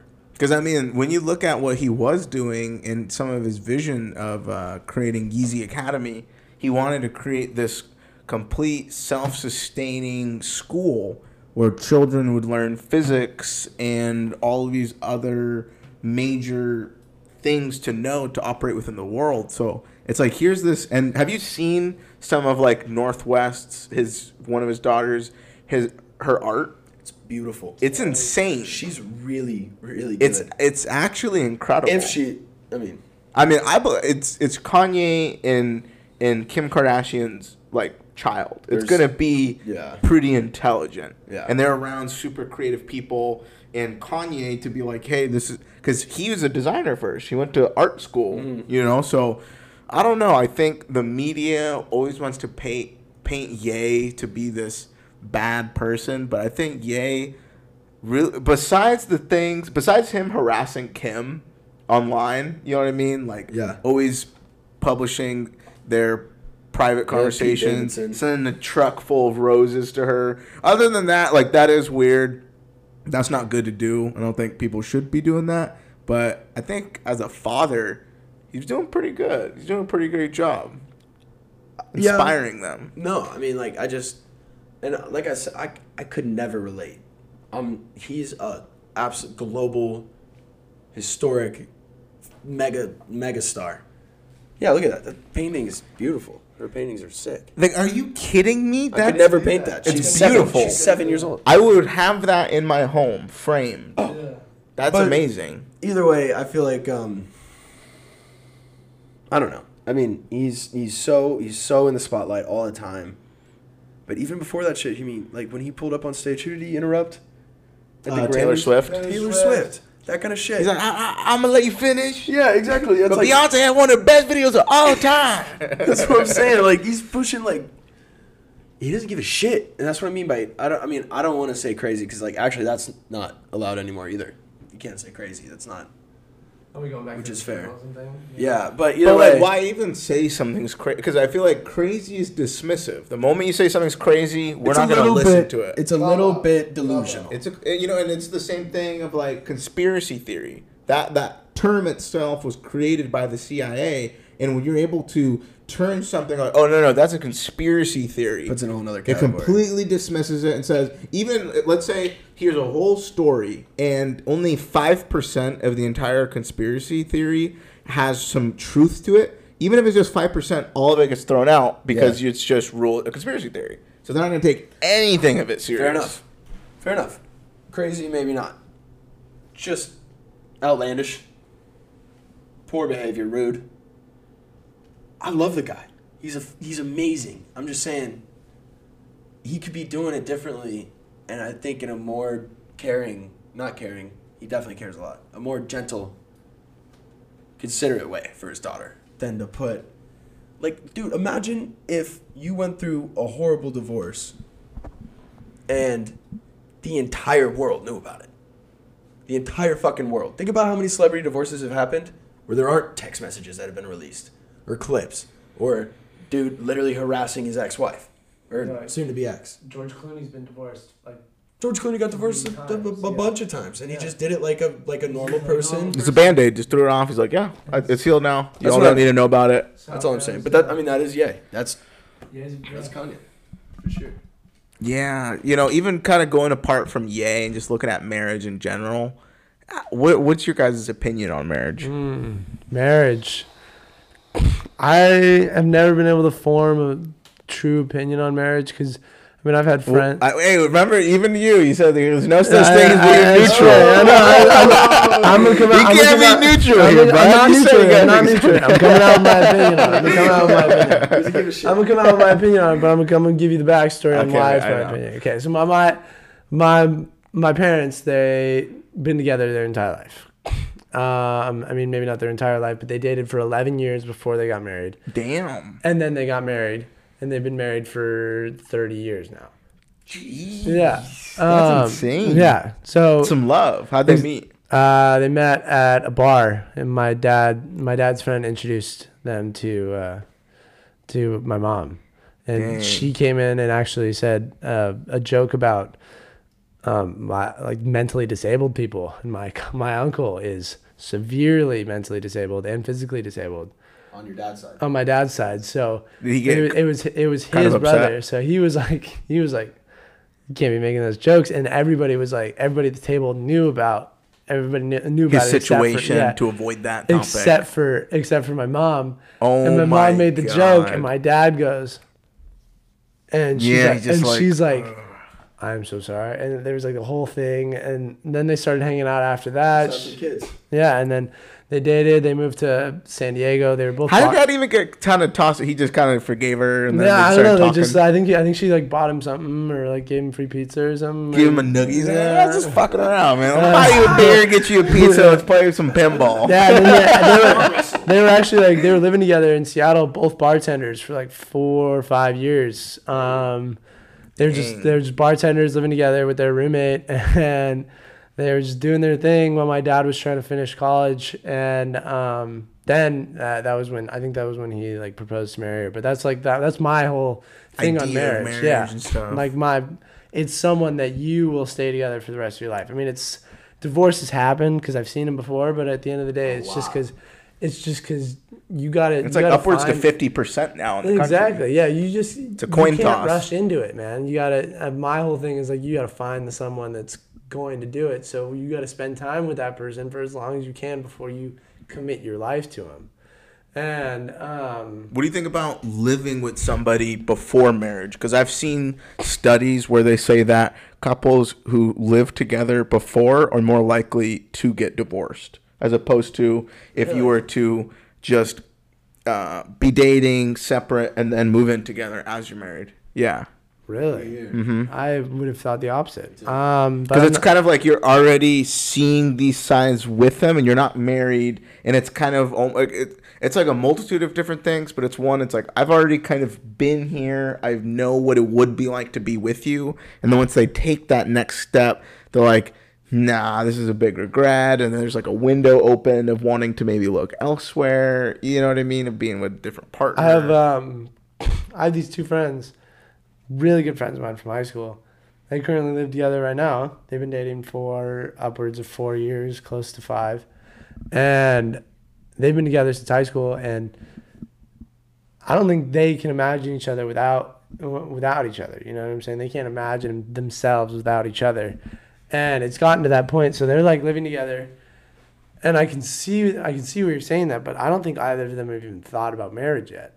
Like, I mean, neither of them have even, I mean, sure, it's probably crossed their mind that, oh, I might marry this girl. I've been dating her for a long time and I live with her. But it's like, neither of them are like outwardly talking about it. Neither of them have like brought it up between themselves. Because I've asked my friend Devin about it, and he's been like, we don't really talk about it. It's just kind of like we date and we're doing our thing. And I mean, at some point we might probably do it, but it just like hasn't. He's like, we don't fucking care. Yeah, we don't We're really just care. It's just we're chilling. kind of like doing our thing. And I think relationships like that are like what you're going for. Someone that you can just be around. You can spend hours of silence with this person and not be weird, you know? And just sharing a living space, and it's like you don't always have to be interacting. yeah, that's why I think it's weird that people that live together before they're married get divorced more often, because I would think it's the opposite. Because if I lived with someone and I was dating them, I would definitely feel more able to let myself free of that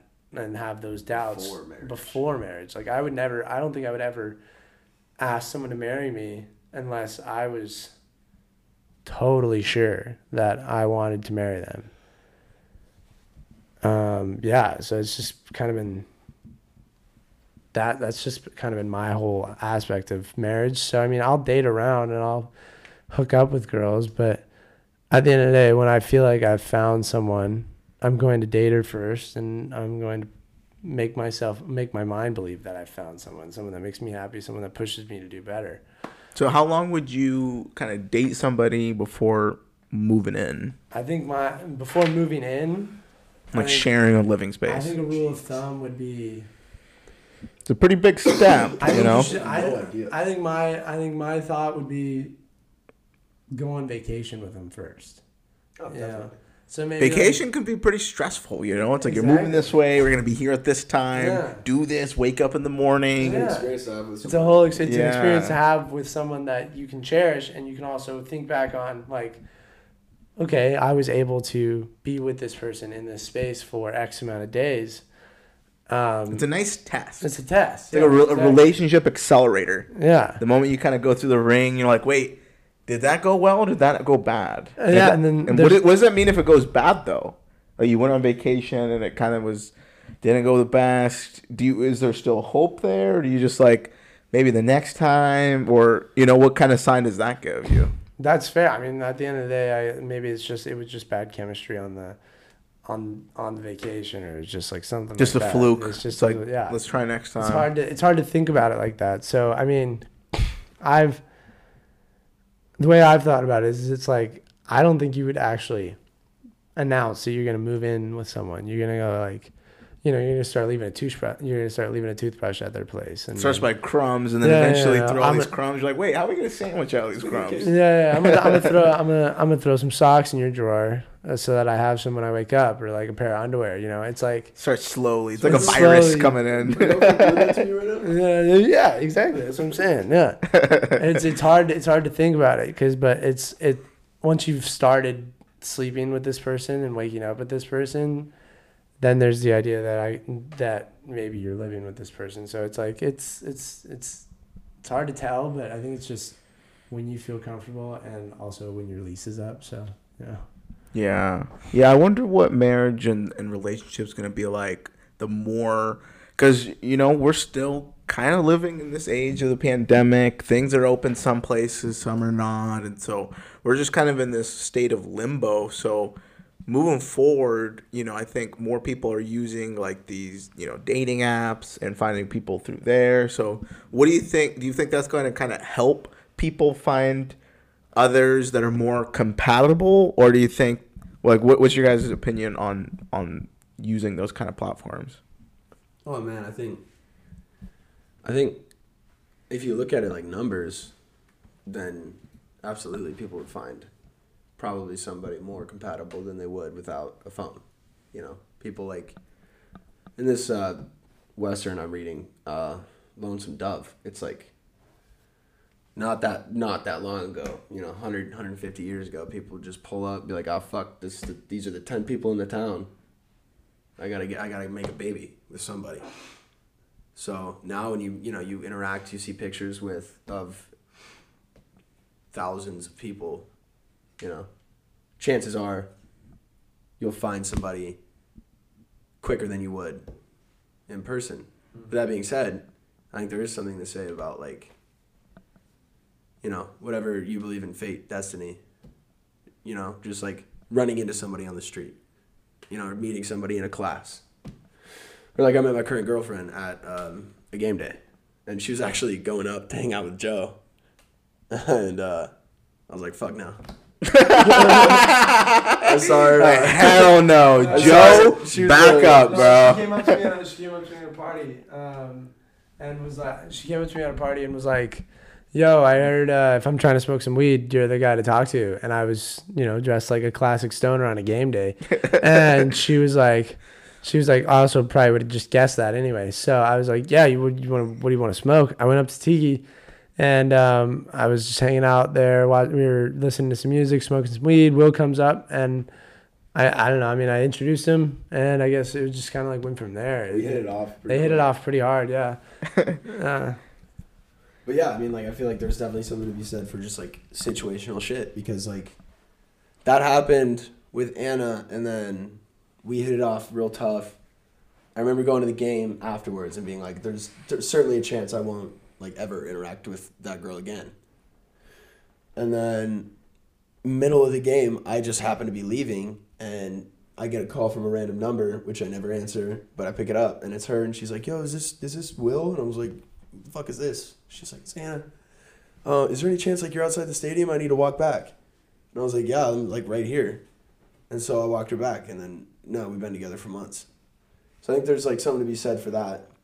Certainly than just like setting up a date and meeting somebody for the first time. You know, set up. Yeah. Organized. What would you say makes people cheat?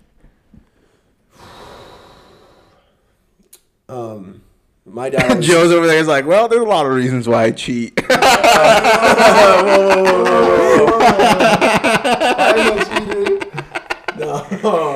He's like, reason number one, I was bored. Reason number two, why not? No, my dad always taught me, he was like, you know, you can break up with anybody anytime, and that's no thing. So at least pay him the respect to break up with them before you cheat on them. You know, so I've never cheated on anybody. I've certainly been like, yeah, this just isn't working, and then, you know, there's the complications that come with that. But it's like, you know, you owe somebody the respect to say that before you go and do it. But Joe's over just like, yeah.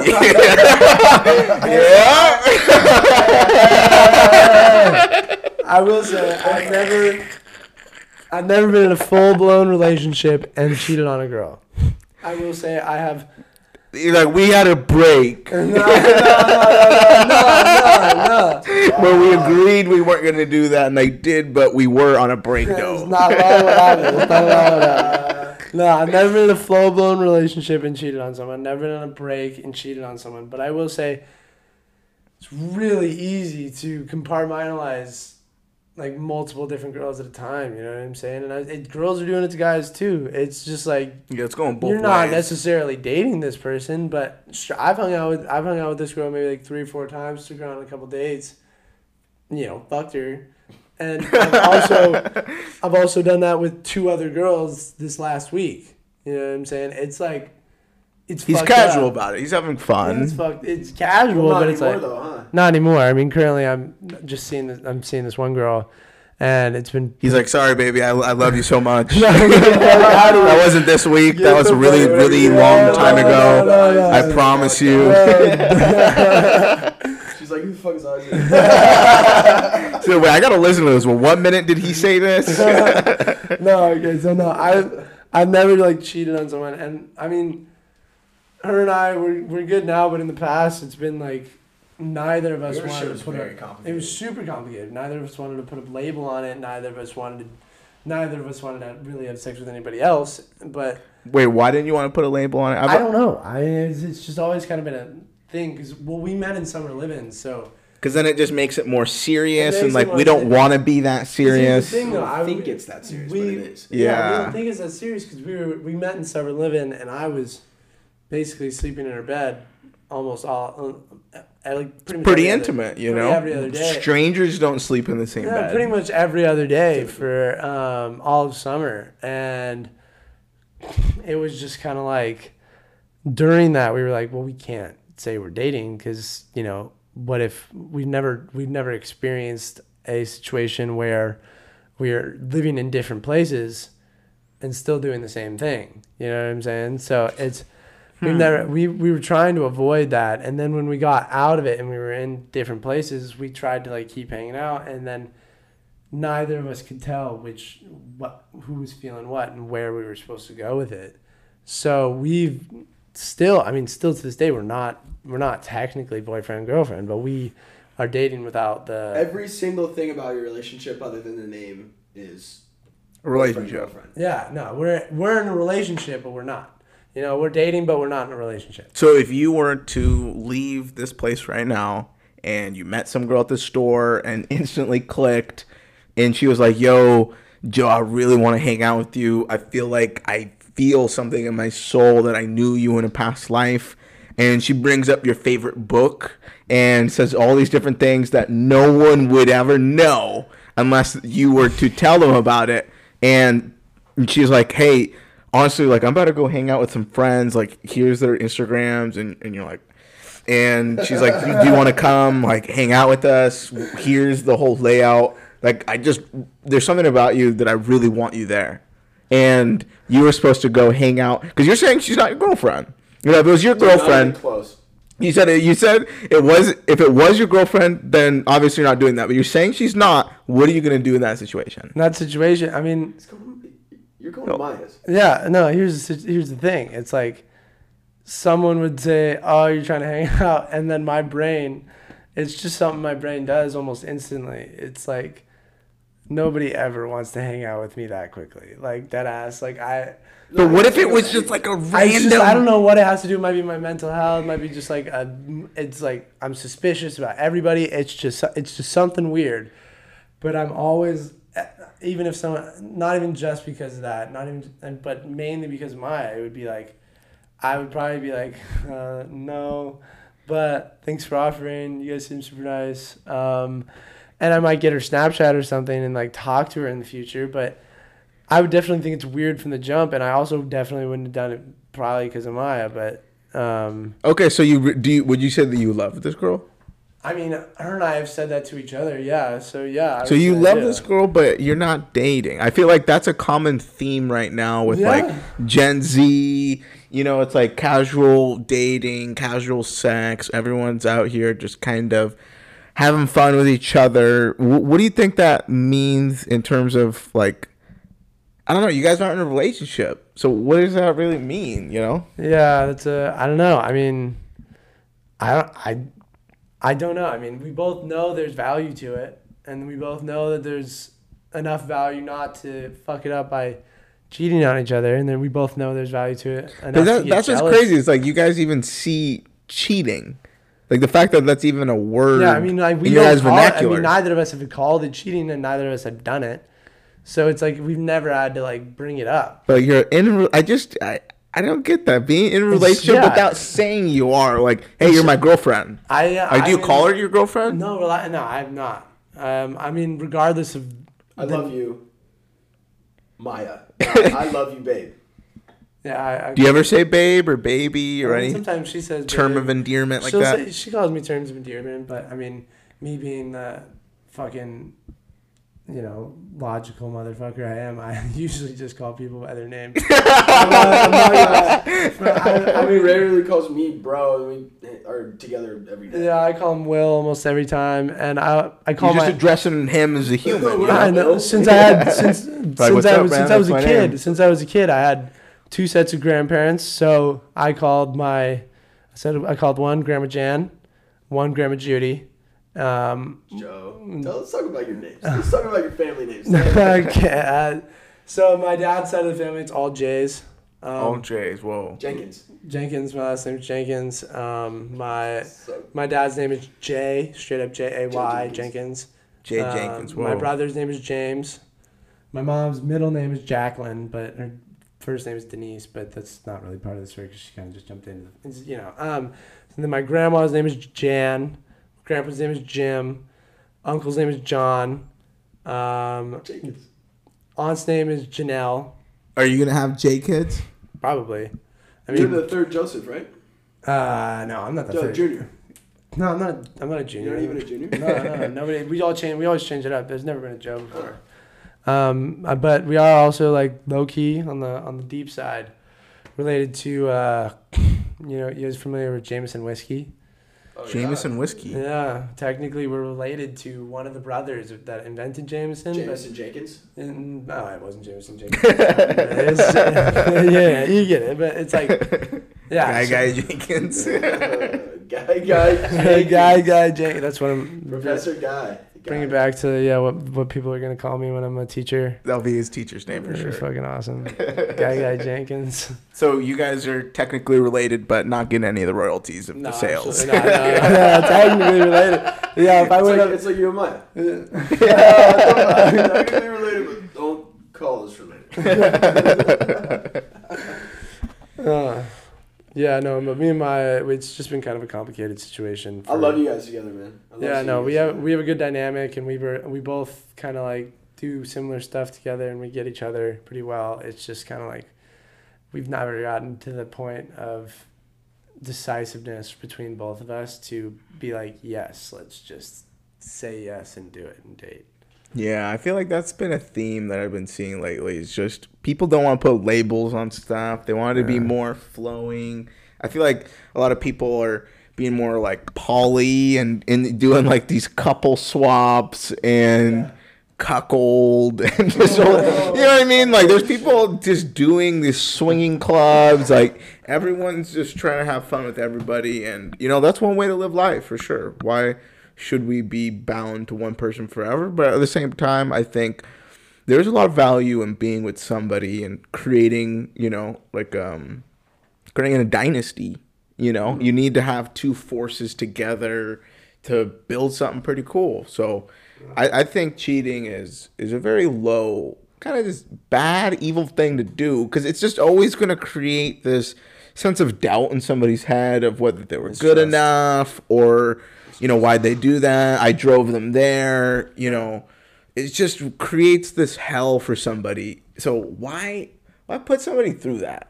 You know, like you said, like what your dad has always told you, you can always break up with somebody. It's just, it always sucks to see someone kind of, and I think it's promoted a lot in rap music and a lot of media that we consume, that it's cool to be cheating. It's cool to do drugs. You know, like we're talking about Euphoria. It's like, hey, you know, younger kids will look at it and won't see the deeper meaning behind it, but they're like, they see drugs, they see people having sex, so they want to start doing that too. It becomes like so impersonal.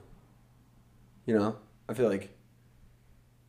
I mean, I don't know. I mean, you look at old movies and old poems and old books and old songs, and there's just so much more romantic. You know, there was like Romeo and Juliet, obviously, but that would never fucking happen now. Yeah. Be like, can you actually imagine some frat boy standing under somebody's balcony in the rain and not, like, instead being in their car Snapchatting him? Wherefore art thou? Like, I mean, it doesn't make, I would also rather be fucking dry, but it seems so impersonal nowadays. Yeah, and I feel like when people are having high amounts of casual sex, that shit is so bad for you, man. Yeah. That shit was so bad for my mental health. It was really You know- bad for mine too. you know, and I'm curious to learn more about that, but I think the thing that it makes me think about is that you're having a very sacred energy exchange with somebody. You know what I mean? Like, it really is something Exactly. that is a very powerful thing. And so you're kind of absorbing everyone's, you know, the person that you're engaging in that, you know, physical contact with, you're engaging their and downloading their energy, essentially. You know, like, and you're kind of carrying on that load. And so you never know who you're connecting with and the experiences that they've had, and that inadvertently gets tied onto you. And I think that's when we start having these areas of complication within our mental health, and we start thinking a little differently. But I'm curious about you guys, because I know, you know, I've dabbled in that casual dancing scene. So how has it made you guys think when you're doing too much tango? Oh, man. I mean, it's definitely. I was talking about this today. It's a quote. Men love strange, but people love strange. People love what they don't know. You know, like think about seeing a porn star naked. Still naked body, you know, still something. But then all of a sudden, Jennifer Lawrence, who you've been watching for 10 years with clothes on, gets naked. It's a different thing. So there's that whole idea of like chasing, and like it's always fun to socialize and have tension and, you know, potential for a night. It could go or it couldn't. The chance. It's all, and, you know, things like that. New experiences. But like you said, it's so intense and it's so emotional, sex. That just like waking up in the morning and being like, I don't know you like that, and we just did that. It's taxing, you know, and it's makes you fucking sad. Just being like, I've got nobody to share that with because I've done that and shared that with people I don't care about, and it becomes diluted. One thing I will say about casual sex, I mean, it's tough. It's hard.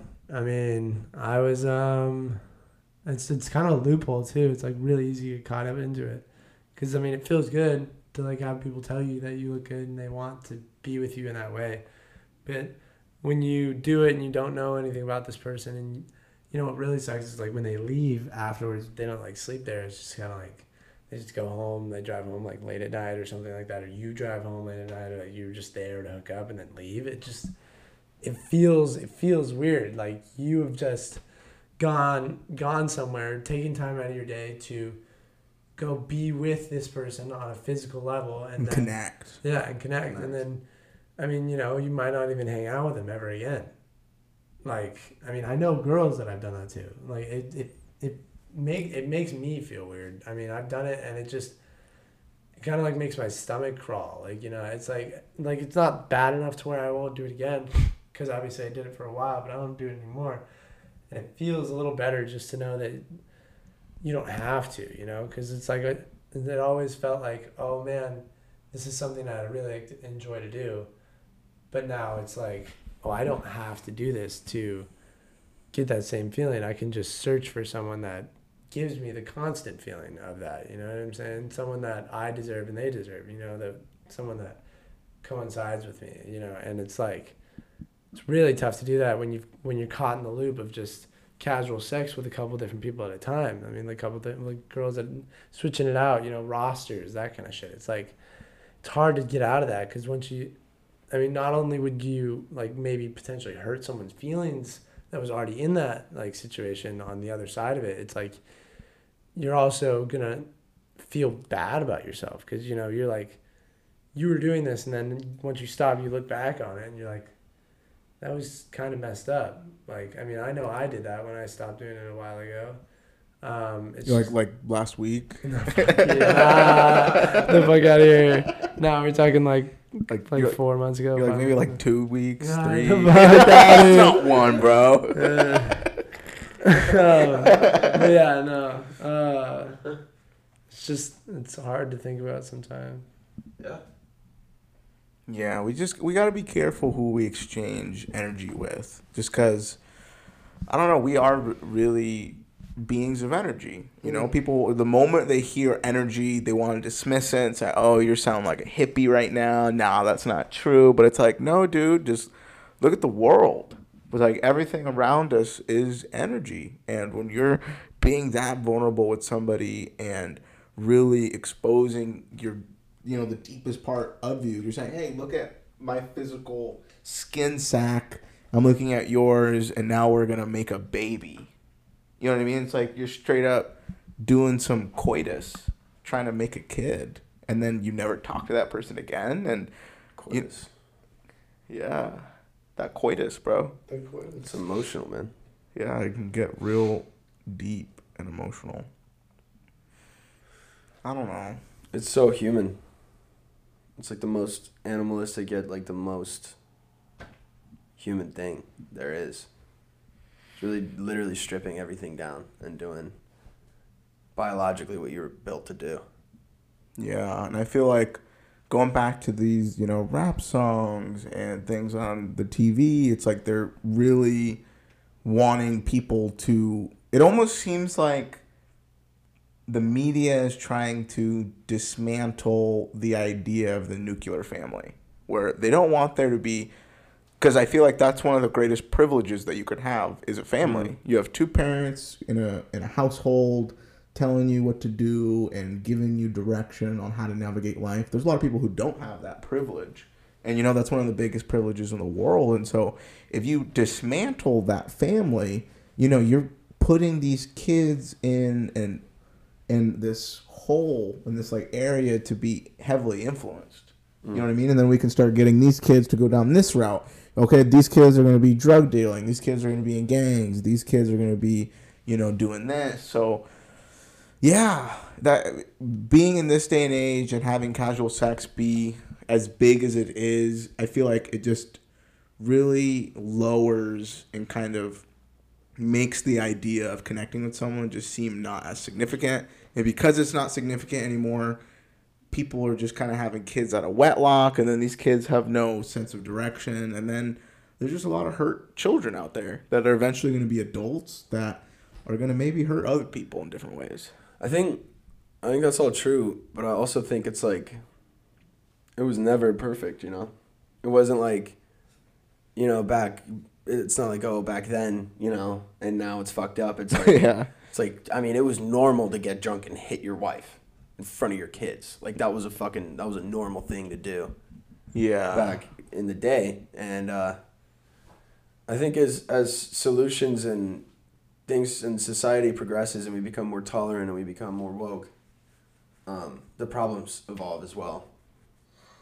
And I don't know. I think it's all just, like you said, it's all just energy. It's all just love and effort. And a good, like, you could call it, like, it could be, I don't know, 4 fucking circus animals. But, they, you know, they care enough about each other. Just be like, that's what a good family is. That's how you produce a good person. Somebody who's going to, you know, go put out good energy into the world and shit. Definitely.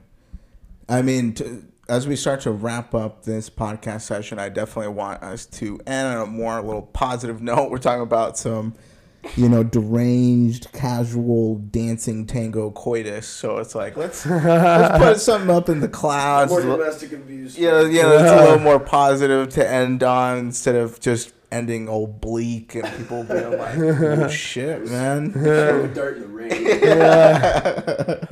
I guess, what are you guys just really excited about, whether it be in your life, about in the future, about society, drugs, just anything? What's something that's making you guys a little excited? Something that's making me a little excited. Fired up about. What am I fired up about? I'm fired up about this Alaska trip I'm going on. Over spring break, everybody in my house, all my friends are going to Cabo, and I don't have a passport. My parents are going to Vegas with my brother because he's turning 21. They didn't get me a ticket, so I was either going to go solo dolo at my house, and I was like, well, I've been there before. I've never been to Alaska. So I bought myself a ticket in a hotel room for 3 nights at Alaska, and I'm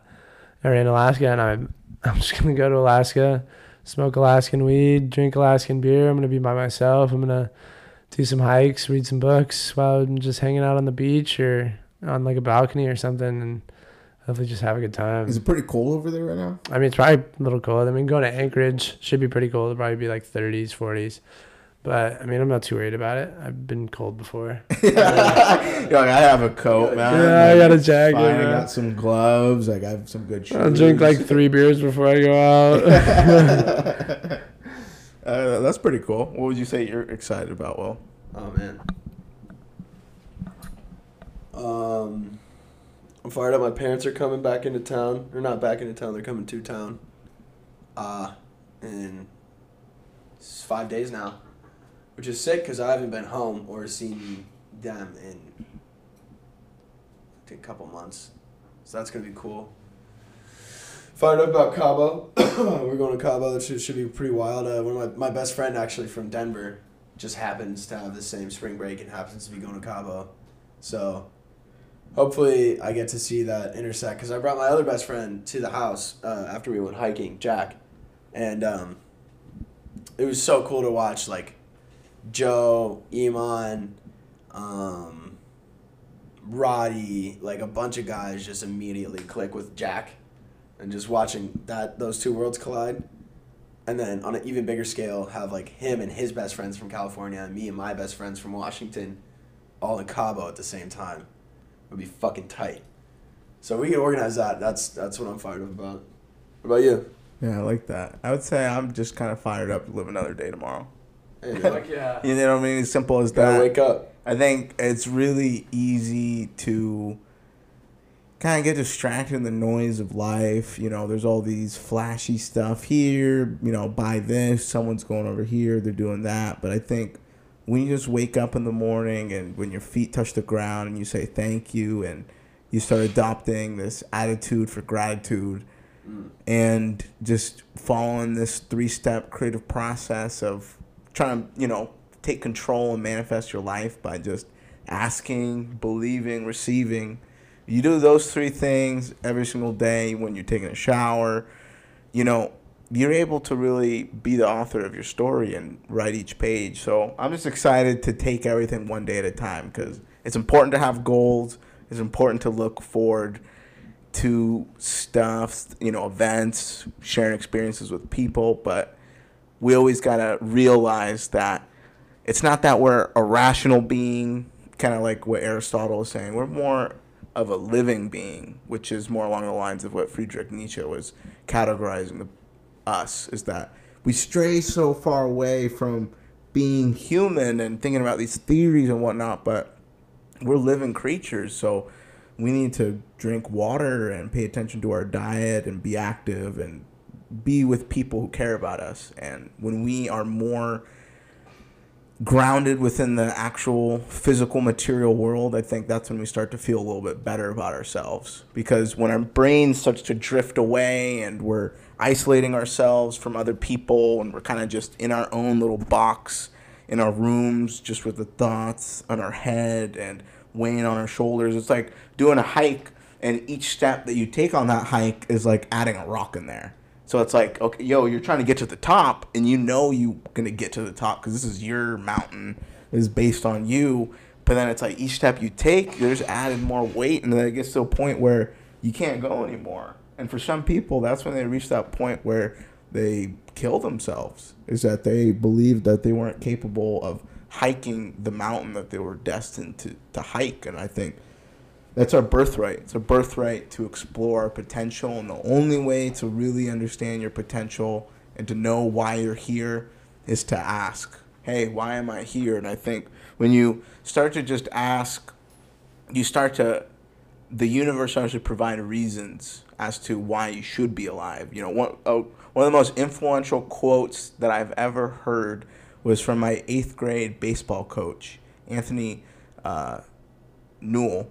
And he told me that, he said, you know what, Isaac? In life, if you don't ask, you don't get. He said, just remember that. He said, if you're not going to speak up and you're going to ask for something and you're going to assert yourself in the situation and say, hey, look at me, I'm alive, I'm part of this world, I have my thoughts to share. If you don't do that, you'll never get anything. And I immediately implemented his advice the next day, and it was a Wednesday. It was chicken nugget line. It was chicken nugget day, and the chicken nugget line is always super long. And I remember, because it's chicken nugget day, I want more chicken nuggets. It's like they're pretty dang. It comes with mashed potatoes and gravy, and you want more. And I'm like, you know what? I'm thinking about my coach right now. You don't ask, you don't get. So the moment I get up there in front of the line, I'm going to ask for more. Because if I don't ask, I'm not going to get anything in my life. And so I go up there, and, they're just like, she's like, hey, how you doing? And I said, hello, extra chicken nuggets, please. And I kind of was just like looking at her, smiling. And she kind of just like furrowed her brow and like tilted her head. And she said, what? I said, extra chicken nuggets, please. And she kind of just looked at me and kind of smirked.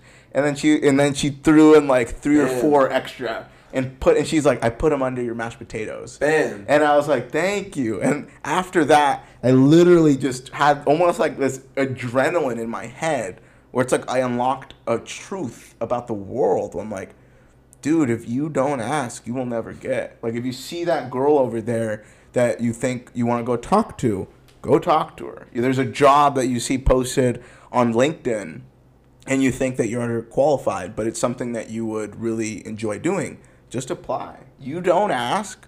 If you're not going to even ask for help from a professional or your friends, you will never receive it.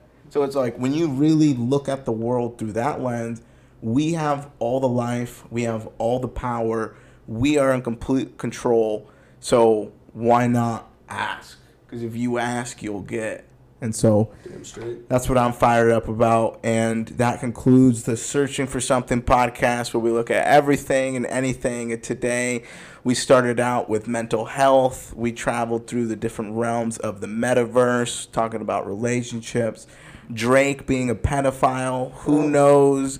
People hating LeBron, hating Tom Brady because they're winners. If there was value here, then thank you for listening. If there wasn't, then fuck you. Boycott Drake. Hey, I do like Hotline Bling, Get though. the fuck out. Motto is pretty nice. But I love you all. Thank you.